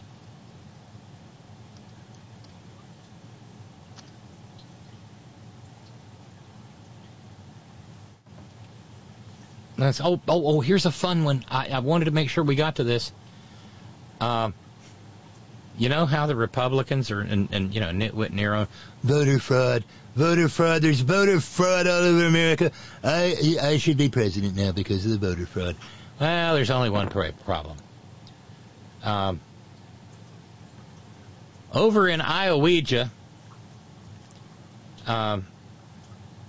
a Republican ran for Congress in 2020, a man named Jeremy Taylor, and his wife is Kim Fong Taylor, and the federal government just released an 11-page indictment.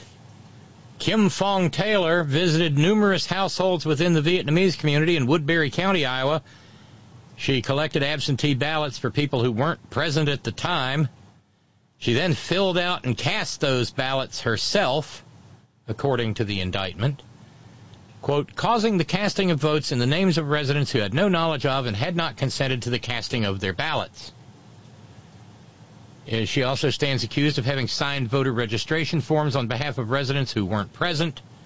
She engaged in 26 counts of providing false information and voting, 3 counts of fraudulent registration, 23 counts of fraudulent voting. And every charge carries a maximum 5-year prison sentence. Sentence her consecutively. We've got to do something about this Republican voting fraud epidemic in America.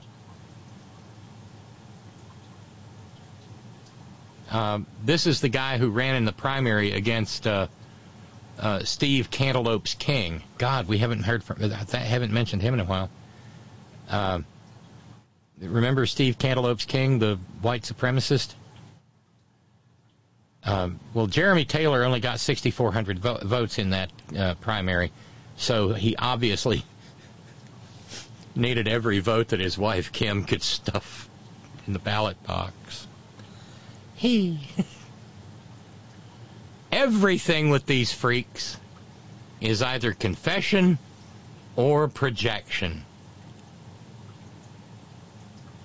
Well, since we've shifted over to elections, that person whose name we're not sure of from New York State, who got the idea that 142,000 people voted for him, since each congressional district encompasses approximately 750,000 voters, and assuming only half of those are eligible to vote because of age and that kind of thing, that means that it would take 375,000 people that could have voted. 142,000 is clearly less than half of that.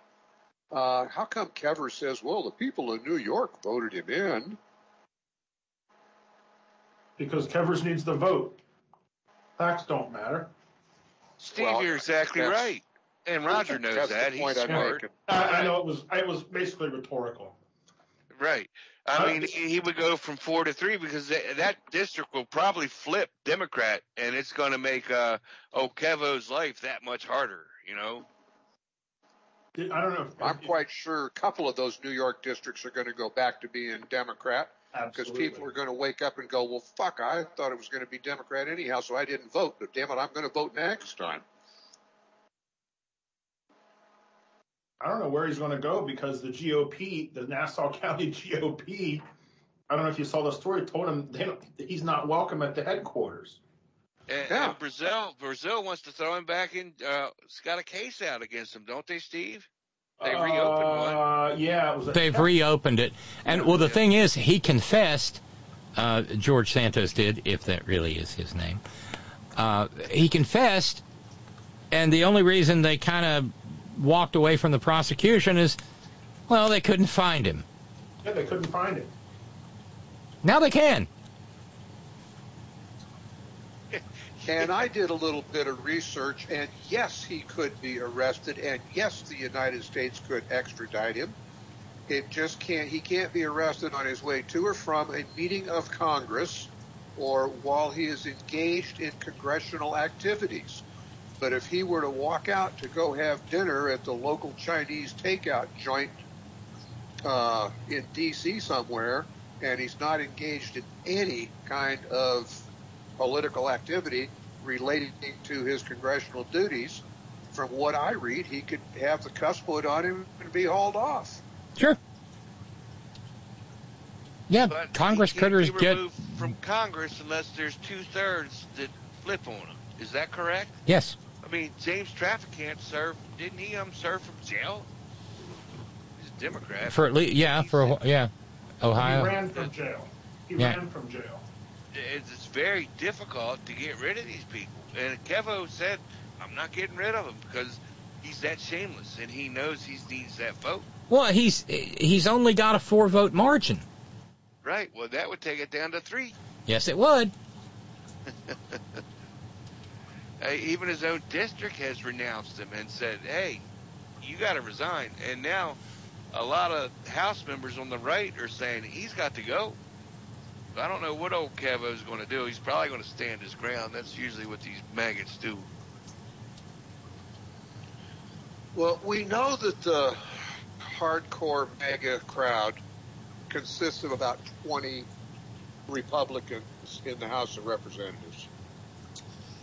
Are there not even 20 or 10 Republicans that come from something of a Democratic type district who are going to be really worried about their seat if they don't start becoming realistic in their voting and end up with a block of about 20 that would fight Kevers from the other side and put him in a real squeeze?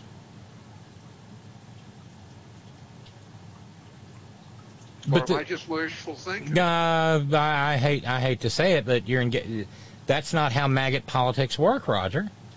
Mm-mm. No, they're going to follow Kevo. Whatever Kevo says. 100% of the Republicans, no matter whether they're MAGAs or not, are still going to follow Kevo, which is, to me, I mean, I can understand how the Democrats held tight with the 200 for the speaker vote every single time. And Nancy had a really good hold on a whole lot of them.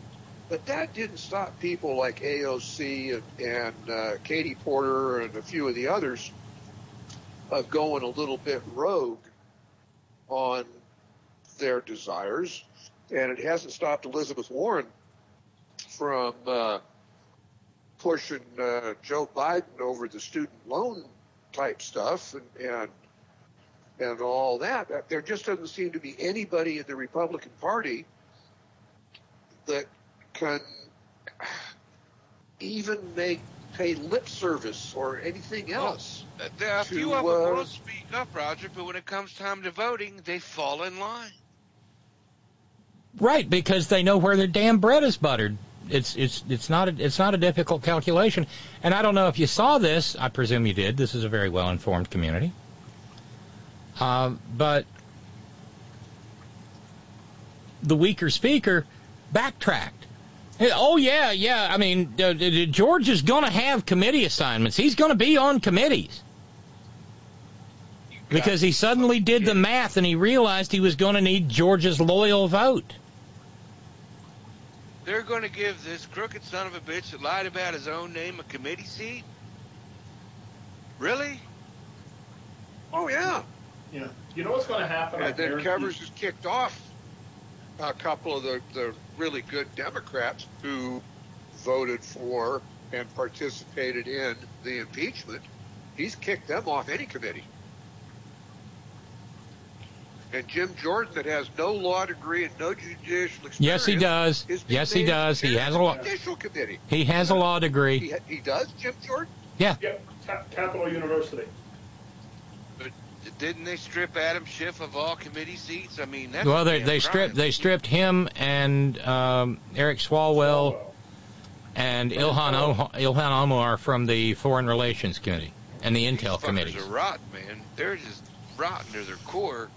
And hopefully, yeah, but Steve, wasn't it you, Steve? Weren't we talking and came to the realization that it didn't matter if they had a majority of 100 or a majority of 1, they were going to do whatever they damned well wanted? Yeah.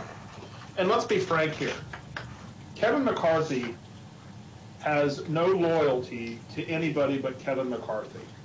So Kevin McCarthy probably doesn't give two shits what happens to George Santos. He doesn't give two shits what happens to Jim Jordan or any of those fuckers. He doesn't care about them. But you're a New Yorker. He knows, but he knows how to do basic arithmetic, and he knows that if George Santos resigns, there will be a special election called. Will there not? It's too far from the next election for Kathy Hochul just to appoint a replacement. I don't think for House seats. I don't think can appoint. You can. You don't think you can appoint replacements. You can't, Steve. You have to have a special election. Only for senators can you appoint a replacement. Senators can be appointed to fill a vacancy, but not members of the House. It has to go to a special election. Right. And this district's so pissed off that more than likely than not, a Democrat would fill that. No, I wouldn't go that far. You don't think so, Robert? No, Kim in New York has warned us all along about that particular district. It's Long Island, which is fairly Republican, and it's Nassau County. It's Nassau County, but Nassau County has been, at least as far as federal, has been. Now they're usually blue dogs or. Well, Steve, didn't they go for Biden by 8% the last election? I mean, it could have, but I'm just saying that's not entirely red out there. Oh no, yeah. They've had some blue dog / conservative Democrats out there for a long time. One of the guys was named Tom Suozzi. So yeah, but Kevo doesn't want to take a chance because there is a chance that a Dem could fill that seat. Oh, I would bet money on it. I mean, yeah, I would say at least a 40% chance. It's not a sure thing. But I would say it's more likely than not. So rather than 70-30 or 60-40, I would say 55-45. And Kevo is so power hungry, he doesn't want to take that chance. That's why we I find think our the other place. thing is, that if it were a special election, the Democrats clearly would not ignore it. I think where the Democrats got burned this time around was that they felt those seats were relatively safe and didn't put any resources into them. I mean, it would be interesting. Well, that was, I mean, in George Santos's district, but in George District, Robin, in George Santos's district in particular, you know, George Eastman went to the Daily News and he went to the New York Times and he said, listen, we got this dirt. And they were like, that guy's never going to win. We're not going to waste any column inches on that. We're not, you know, we still have to pay for the ink, buddy. And so a lot of this is on is on the media. And the fact of the matter is, I saw this somewhere recently. A lot of people, there were Republicans who damned well knew that George Eastman was a piece of shit. And they just kept their mouths shut because they were, you know, loyal Republicans. Wait, George Eastman? Or not George. George Santos. Oh, okay. No. Who's the Eastman, the Democrat who lost to him? Oh, okay. Yeah, okay. That he was a piece of shit as well? No. The Republicans knew that Santos was a piece of shit. Okay. It's been my observation that CNN is trying to be more and more like Fox News. CNN sucks balls. Oh, they're awful. I mean, I think. Well, their new executives, their new executives were brought in to Foxify CNN. Well, and that's exactly what they've done. Because you know, it's been nothing but Biden and his, you know, the equivalency of how bad Biden is, and you know, and they try to make this both-siderism case with these documents, and it's just different as apples and fucking oranges, man. Well, I have found U.S. Well, I think I said this to Robin, or I said it to somebody. We don't have journalists. No, it's me. We have reporters, and Robin actually came back and said it even better. We have gossip columnists. Edward R. Murrows, they're dead. I mean, the perfect example for me was, and you all should see if you can find the video. There was Sidney Powell, Sasquatch, Chewbacca, Australia has ABC, Australian Broadcasting Corporation. Yes. And they have 60 Minutes, I think, is on the ABC. Well, they did an interview with Sidney Powell. And they made her look like the idiot she is. And she walked off and they got her back on there. Well, Anderson Cooper, dimwitest of dimwits, plays this clip and he's like, oh my God, can you believe what happened? What happened here? Blah, blah, blah. They really went after her. And I remember watching this thinking to myself, look, dickweed, that should have been you doing that, not relying on an Australian journalist to ask questions of a person here in the U.S. And it was completely lost on the idiot that it should have been him. But there's kind of a tradition, Steve. Do you remember when the Irish journalist asked hard questions of W? Oh, yeah. And sort of the same thing transpired. What a pity American journalists can't do that. Because you know why? And this is the one thing I've noticed. And of course, everyone knows my kick of reading, of looking and watching and listening and reading UK news. I find the BBC to be a little bit too conservative. They were very pro-Brexit. But Ben Shapiro went on there, and the guy who interviewed him was named Andrew Neil. Well, if you ever look up Andrew Are you talking about the Ben Shapiro? Yes. The WAP Ben Shapiro? Yeah, that's right. I'm going to talk really fast because I'm stupid. Yes. Or as Sam Cedar calls him, the Pope of the Jews, which I think is fucking hilarious. I never hear his name without hearing it. But I don't understand. I know. I'm married. My wife never gets wet. Oh, Jesus. So, and I would love to say to him, and you're wondering why your kids look like the milkman. I could tell you some stuff that would curl your hair. I mean, you know that I've made a bit of a study of the incel and the manosphere and the men's rights weirdos. You want a fun little factoid? Wait a sec. Okay, finish. Yeah, no, please finish. So Andrew Neil he's a guest interviewer on the BBC. He's a super right winger. Have you ever heard of you remember the American Spectator? Yeah. Yeah.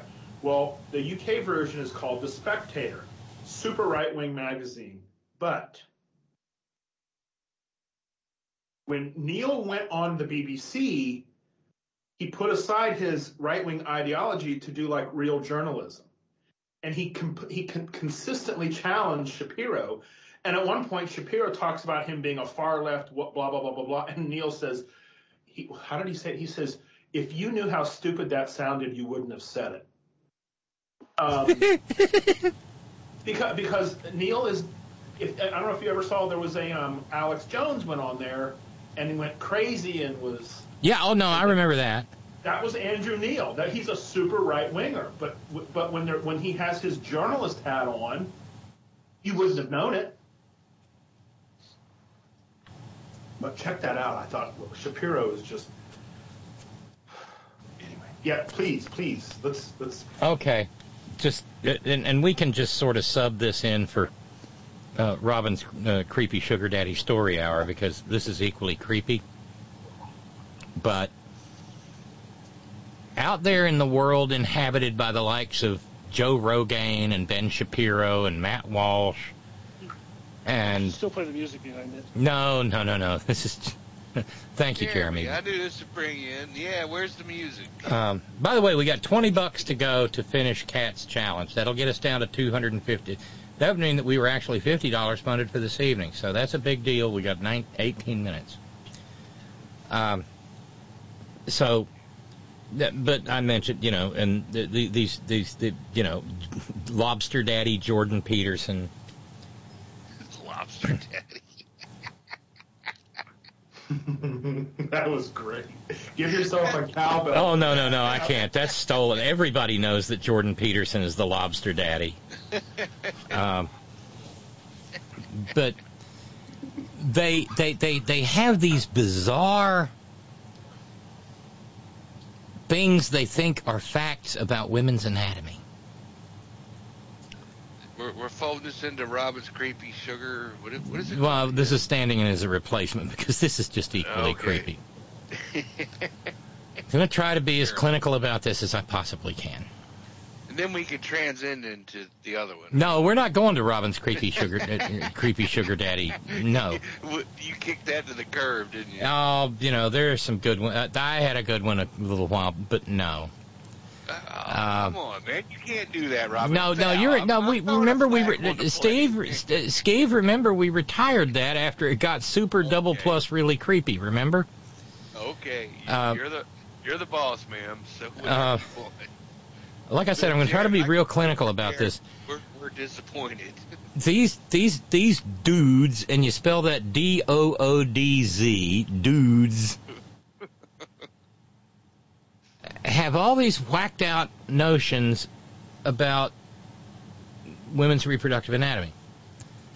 And one of them is that every time a man ejaculates inside a woman, that the walls of her vagina preserve some of the guy's DNA. What? Via sperm. Every time. Oh my God. Hold on. I'm not kidding. It gets weirder. Because you have to remember there's a lot of, in the Venn diagram of these freaks, there's a lot of overlap between white supremacy and Nazis and far, ultra right-wing fascist, it verges on being a circle, just a circle. And so the way they explain it is, if a woman has had multiple sexual partners, then no man who impregnates her can be absolutely sure that the child is his. And that's how a white guy can have sex with a white woman and the baby turns out black. Because somewhere back in her past, she had sex with a black guy and her vagina preserved some of the black guy's DNA, and that was what actually fertilized the egg. Robin, I am not kidding. I have to raise what Steve said, that I just am now shocked that it actually got crazier than what you first said. Yes. I mean, it's, and it circles the globe in these communities. And the incels and the MGTOWs and the manosphere guys are absolutely convinced of that. And so just to expand, and you know, I don't do this for prurient purposes. I do this to try to make it clear how sick, because these aren't Democratic voters, okay? These are people who run to the polls to vote maggot, vote Republican. This is the modern conservative movement. And so, you're saying there's a chance, since this is on the internet, Marjorie Taylor Greene could fall down this rabbit hole and start protesting her own vagina? Is there a chance of that? She probably already does. You know, it wouldn't be. Remember, it wasn't that long back that Anthrax Coulter was saying that women should not have the vote. Anything is possible among these goons. You know, I really hope that Elon Musk gets his spaceship up and running, because I love all of you, but I'm going to be very happy to start my life again on Mars. No, you'll be an indentured servant, and you'll be cleaning. You'll be the pool boy at his beach house. You don't want that. What we want is for Elon Musk to build a lot of his dick rockets and put all the incels and all the MGTOWs and take Joe Rogan and Ben Shapiro and the Lobster Daddy and Alex Jones and all of them, and they all fly off to Mars, and then we have a pretty nice planet to save. Yeah, I would agree with that, except I would like to keep a couple of the crazies here, because we could put them in a zoo and we just No. Okay. Those who do not remember history, right? You know, look at the viruses that are thawing out from the Siberian tundra, for God's sakes. Learn a lesson. True. As soon as I said that, I thought the downside of a zoo is that the animals could escape. So right. You know, and by the way, thank you, Matt. Wait a minute. Matt in San Francisco. Subject line: vaginas. Don't the vaginas also store the guy's driver's license and social security number? It's if it's imprinted on the, of course. And you know, and if she's had sex with a guy who's vaccinated, you know, the liquid barcode goes right up there. Thank you, Bill Gates. 5G technology broadcasting live from. Robin, shut up, okay. Robin, I have to ask: you're honestly saying this? I mean, this is like people really. Yes. But you know, this is one of those things where. And they talk about women.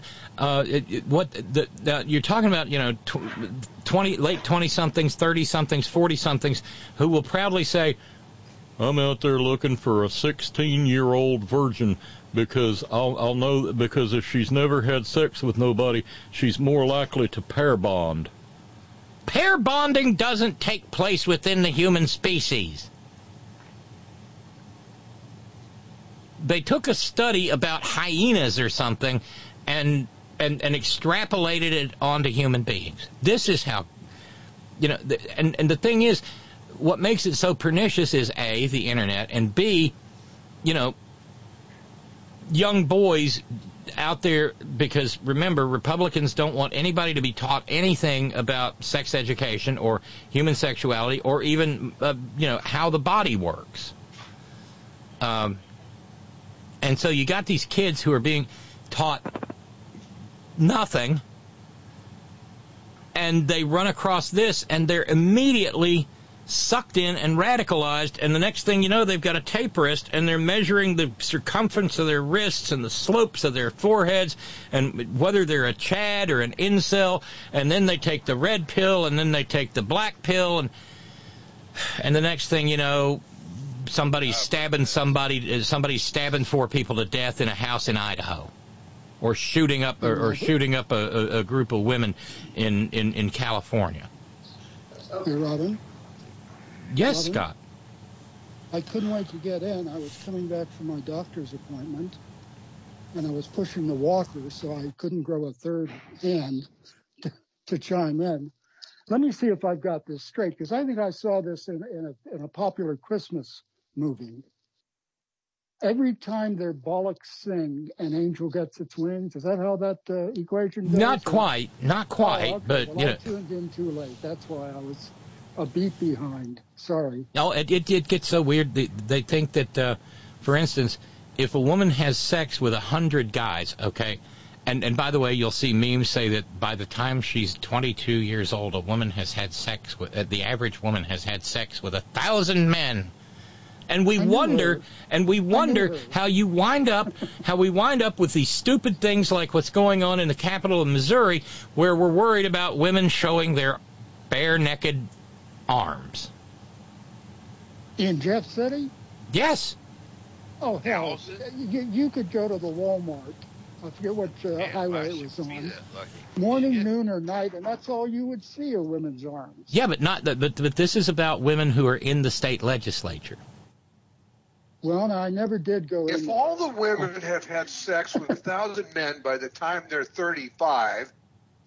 So 22! Yeah, 22. 22? Yes. Horseshit. How can there be incels if they've had sex with 1,000? Well, they're having sex with They're having sex with all the Chads, okay, and the Giga Chads. Are they dead? Because they've got another theory that 80% of the women only have sex with 20% of the men, and they've got a weird Greek word, hypergamy. And I mean, it goes on and on. So here's their theory: if a woman has sex with 100 different guys, she's ruined. Was 100 or 1,000? No. By the time she's 22, she's had sex with 1,000 guys. This is a different theory. If a woman has sex with 100 different guys, her vagina is ruined. Okay. They understand nothing of human physiology. They understand nothing of the nature of the vagina. You know, it's like, dude, you think a lot. You really are phallocentric, aren't you? Because this is an organ that can push out sometimes a 13-pound baby. Yes, but a dick is going to ruin it? No. Well, but wait a minute. But wait, no, wait. No, stop being mathematical. Stop. Roger and I are We're down the rabbit hole here. Brains do not matter. These are idiots. But here's the thing. If she has sex with... I don't think it's a rabbit hole. I think it's an asshole. That's where their head is. Well, but here's the thing. So if she has sex with 100 guys, 100 different guys, her vagina's ruined. But if she has sex 100 times with the same guy, her vagina's fine. This is part of their. This is all part of their. This is another one of their hypotheses. Yes. No, these are to them. These are facts. Facts. Most of this shit is being made up by pale-looking, skinny kids in their mother's basements who have never been with a woman. Right. And you read these things and go, fellas, why don't you just go fuck each other and be happy? I think Robert Ripley died too soon. because I've been to his museum in Ocean City, Maryland, many years ago, and I saw the Ripley's Believe It or Not Auditorium, spelled Odditor. Yeah, I simply did not believe half of what I was seeing. It took me a while to get past that. I drank steadily there for a period of time. But you have to explain the meaning of the wrist measuring and the forehead slope. You have to explain that part. That's the most funny part to me. Well, you take it. You know. No, I don't know. That's why I'm asking you to. But the slope of the forehead, the shape of the brow ridge, millimeters of bone, the circumference of the wrist all denote the difference between being a loser incel and a Chad. Or a dancer. No, or a Chad. Chads are the alpha males. This has origins, it sounds like, with the Nazis, where they right. That's why all this. That's why all these various freaks are so easily sucked in to modern Nazism and modern fascism. Oh yeah, there's the Nazi mail order store where they can get their home set of calipers and different things to measure the space between the brow and the wrist circumference, and because you can't be a bona fide Nazi incel skinny kid without the official kit, So out of the back of the comic book. Yeah, do not mail stamps. Send 25 cents in coin plus this coupon for your. Okay. I've just been scrolling. I got you. Here. This is from an incel forum. Okay. I never understood how people, especially women, just refuse or don't want to have sex. They somehow believe that sex is unnatural. It's like saying you don't want food to go into your mouth and that the act of chewing is too much to bear or something. She literally can lay on her back, use some lubricant, and go to sleep. There's nothing more to be done there, literally. And the guy will last all of 3 to 5 minutes with a condom on. No difference from using a dildo, a hard object going into a hole it's meant to go into. Women can have zero attachment, barely even feel their small dick, and then go right back to watching a movie and eating some popcorn. Like, how are y'all pretending like a natural lubricated hole where a penis is supposed to go equals such a tortuous act? It's no different than drinking a glass of water, even if you're not really thirsty at all. It won't kill you. My response is, no, it's not that they don't want to have sex. It's that they don't want to have sex with you. Well, yes. Wearing ankle chains is the sign of a lesbian or a prostitute. Ankle chains? Wait a minute. Go back to the other guy. And this guy wonders why he can't get laid? Yeah, exactly. I was just with an attitude like that. I mean, you're just a charm magnet for the ladies. Wow. Buster, no, that's a catch. Here's one. You're going to love this one. I've seen this one a million times. Menstruation is called period because back in the day when women's bodies weren't as polluted, all it was a tiny dot.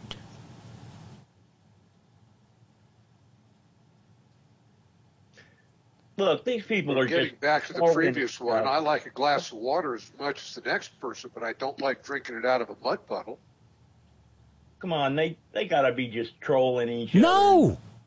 No, I promise you. I told you about my field trip to George Lincoln Rockwell's Nazi party over in Arlington. Yeah. High school. Armed only with a tape recorder and a series of questions, I brought the head Nazi in via tape to the show and tell in my sociology class. And you've got to remember the time frame. This was when a big integration thing was going on with the Alexandria, Virginia school system in 71 going into 72.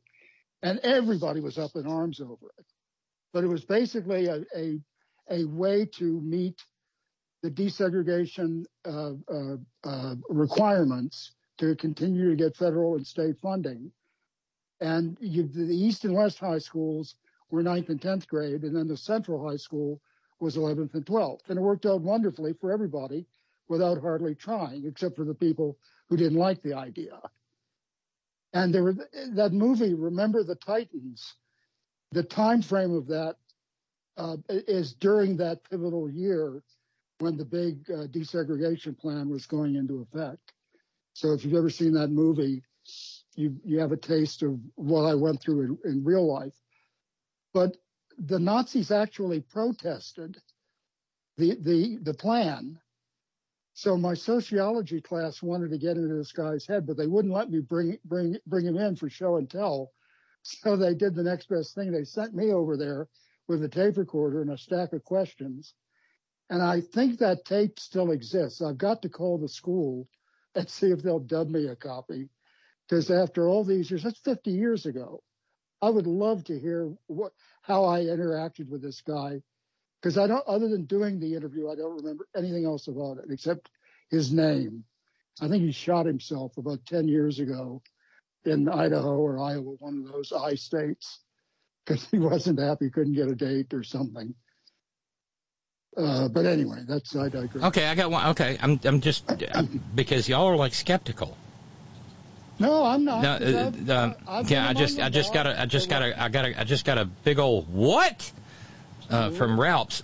This they walk among us. Okay.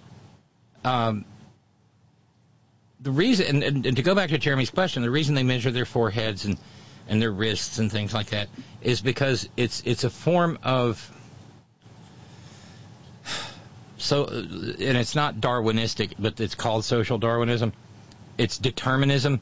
In other words, you're never going to reproduce. Nobody's ever going to love you because women are only drawn to these characteristics, and they never look around in the wider world and see all the guys who aren't Chads, who are happily, happily married, happily partnered, with women. Measure their foreheads. Where does that leave Matt Getz? Wow. He's got multiple foreheads. True. Okay, so here, and their fascination with periods. So some genius came up with this. So the average period is between 10 to 35 milliliters of blood. Each tampon holds about 5 milliliters, so 7 tampons per cycle. Let's be generous and say 10 for those ladies with an extra juicy uterine lining. 9 periods per year equals 90 tampons max. You can get a 64-pack on Amazon for £7.90 plus shipping, because this is big this is big over on Turf Island too. Buy 2 packs, save on shipping, and have 128 tampons for the year. That's about 20 pounds here or there for a year's periods. Cut down on your Starbucks venti fraps and stop whining. This isn't a first world problem, because that was a response to the discussion about the so-called, and then not so-called, it is the period tax. And these guys lose their freaking tiny little weird-ass minds.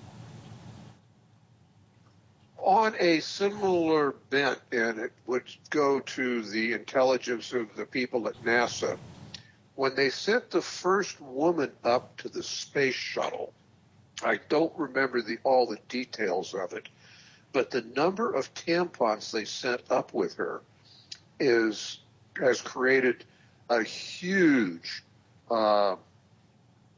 sense of enjoyment amongst a whole lot of women in dealing with the number of tampons, which showed the absolute ignorance of the male people who were in charge of supplying the right. It was like a stuff, because the weight is a problem anytime they send up stuff on the space shuttle. And the amount of tampons they sent up, they probably could have stayed there for like another 4 days of food and water. But I forget the numbers now. But if you ever want to dive into some stupidity, check out the number of tampons they sent up with the first woman to space. Let's try another one. Pants were invented for men, not women. It's impossible for a woman to wear pants, jeans, yoga pants, dress pants, leggings, dungarees, etc. Dungarees. without sexualizing her body, since they highlight her legs, curves, and rear end. Women who want to be modest should not own pants at all. And that's contraire. And I'll tell you why. Well, hang on. There's a larger point here. Okay. And that is, a lot of this garbage is coming out of the Middle East. There are very sophisticated propaganda operations in Iran, in Saudi Arabia, in the UAE, Qatar, Pakistan, India, and some of it's governmental and some of it's just fucking weirdos. But because it's so misogynistic, it catches on over with the manosphere types like Andrew Tate. In fact, Andrew Tate, who is still a guest of the Romanian authorities, and hopefully will remain one for the foreseeable and unforeseeable future, he claimed he converted to Islam because he liked the misogyny and the women are submissive. Well, that's like those men who fetishize Japanese women. There's even, what was the name of that? I used to see it advertised in the back of magazines. It was like a publication where you could write like pen pals to Japanese ladies. I think it was called Cherry Blossoms. And they were just gaga for Japanese women. And I don't know whether it was their stature or the cultural difference of, maybe it's not true in today's world, but back then it was like they were portrayed as being very obedient or submissive, whatever the word is. And Anglo men just couldn't get enough of the cherry blossoms, so to speak. Oh, Lord. Matt, and see, that's another racist perception. These kind of, well, I need to find an Asian woman because, they're not like Western women. They'll do what they're told. Ew. And all of this loops back on that story out of Missouri. It's the same behavior. It comes from the same place. They've obviously never met Tokyo Rose. I'm just saying, a little historical nugget for your consideration. Matt in San Francisco said, 100 guys in one night? That seems implausible, even for a harlot. That would be, well, to call the Beatles to mind, a hard day's night. Shame on me. Well, like I said, we got $20 to go on Cat's Challenge. I hope that comes in. We got a little bit, we were a little slow out of the gate, but we picked up along the way. Hey, Robin. Hey, Steve. Hey, I need to actually run because, and you'll know why when I say this, I'm trying to not take the subway as late as I used to, so I need to get it before it gets too late. No, that's a wise call on your part. In any event, y'all have a good weekend. Be safe and all that other double H. And if y'all don't know what double H is, happy horse shit. Yes. Yeah. Well, I was pretty sure it wasn't affiliated with the number 88 or anything, or the 14 words. Actually, there's a highway in Missouri, which is the double H. I forget where it goes. Okay. I'm sure every sign has a swastika on it at this point. And I didn't mean that, Scott. I can assure you. I just meant happy horse shit. I didn't mean. No. I know you didn't. Yeah. Listen, y'all, take care, and it's all that. Are you going to be on Monday, by the way? I'm sorry. Oh, of course. Okay. Remember me, the girl who doesn't take days off? Yeah, I know. What's Monday? It's the Martin Luther King Jr. holiday. Oh, okay. Wow, the month is flying by. Yeah, it is. Anyway, y'all, take care. Okay, have a good weekend. All right, see you, Steve. Stay safe. Okay. I will. Take care. Bye-bye. Bye. Bye. And I just got a note from Jude. Apparently, NASA did not send 100 tampons into space. Sally Ride said, I remember the engineers trying to decide how many tampons should fly on a one-week flight. They asked, is 100 the right number? They asked if it was the right number. In conclusion, and thank you, Jude, for this, in conclusion, NASA didn't actually send a woman to space with 100 tampons, like the song says. However, according to Sally Ride, NASA did ask if that was the correct number.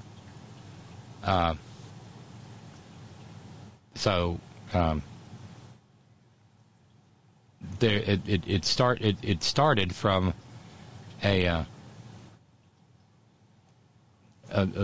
spoof song and a thing at History.com that was detail short.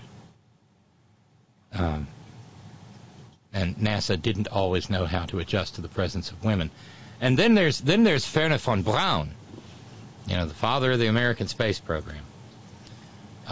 In the late 60s or early 70s, talking about future space exploration, he said, we are calculating and including 110 pounds for recreational equipment. He meant a woman. NASA has a long and ugly history of homophobia and gynophobia. In fact, the guy that the Webb Space Telescope is named after, there have been protests over naming that telescope after him because he led what was called the Pink Purge at NASA, in which they tried, anybody that was suspected of homosexual activity was driven out of any association with NASA whatsoever. Thanks, Jude. Appreciate it. Hope you have a lovely weekend. Good to hear from you. And so we'll call it an evening. It's been a heck of a week. And just one last thing, because we need to end on an upbeat note. Turns out, because Steve in Georgistan asked me earlier, and then went and found an answer. Yes, a Democrat can file a motion to vacate on the Speaker. Just one Democrat. And this presents a potential interesting scenario. If the entire Democratic caucus voted as one and a Democrat made a motion to vacate, they would need only 5 Republicans to join with them to remove Kevin McCarthy as the weaker Speaker. Think about that. Think about what a joyful little bit of chaos that would be. And that is the sword of Damocles that hangs over the weaker Speaker's head every minute of every day of his speakership. All it takes is those 5 malcontents who voted present in the final vote. All they have to do is vote with the Democrats, and Kevers is gone, gone, gone.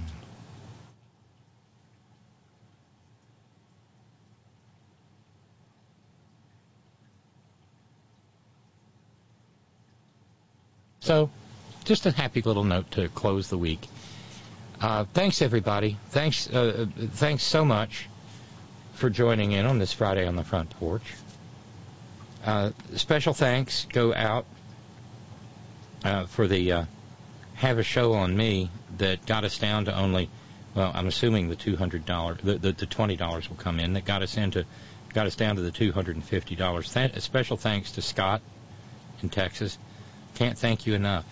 Really appreciate you being there this evening and helping avert, no kidding, crisis situation. It's about halfway there. Thank you. Thanks to our PayPal subscribers, Patreon subscribers. Thank you to our a la carte contributors. Thank you for the challenge, Kat. Thank you so much. Thanks to everybody who responded. Need a couple more responses. Thanks to each and every one of you who share your precious finite time engaging in the program in whatever manner you so choose. Thanks to our all-volunteer staff. Thanks to Roger and Sparky and Steve in the chat room and in the old holler tree. Thank you to our news ninjas. Thank you, Brother Deacon Asa, headon.live. Remember, please like and subscribe to the podcast and leave some feedback. Tell your friends and neighbors there's something really unique going on here that's been going on for almost 20 years, and I'd love to get more people into the conversation. It would be wonderful. Thank you, John Fox in Australia. Oh, brand new Malloy on the way, 9 p.m. Eastern Standard Time, 6 p.m. Pacific. The best place to listen to the first run of Malloy is headon.live.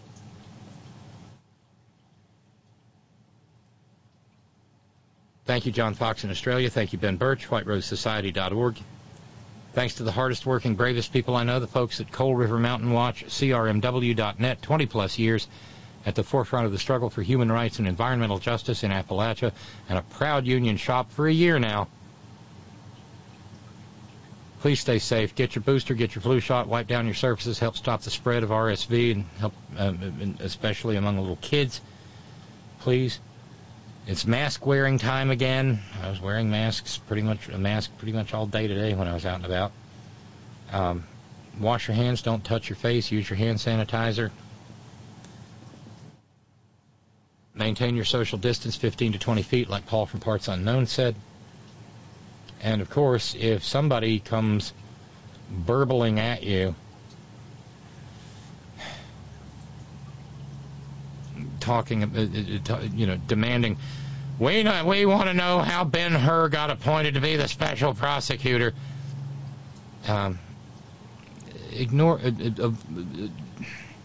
Avoid that jacket off Ohio maggot like the plague, because he is. And always, always, always, Gina, it's all for you. Have a great weekend, everybody. Later.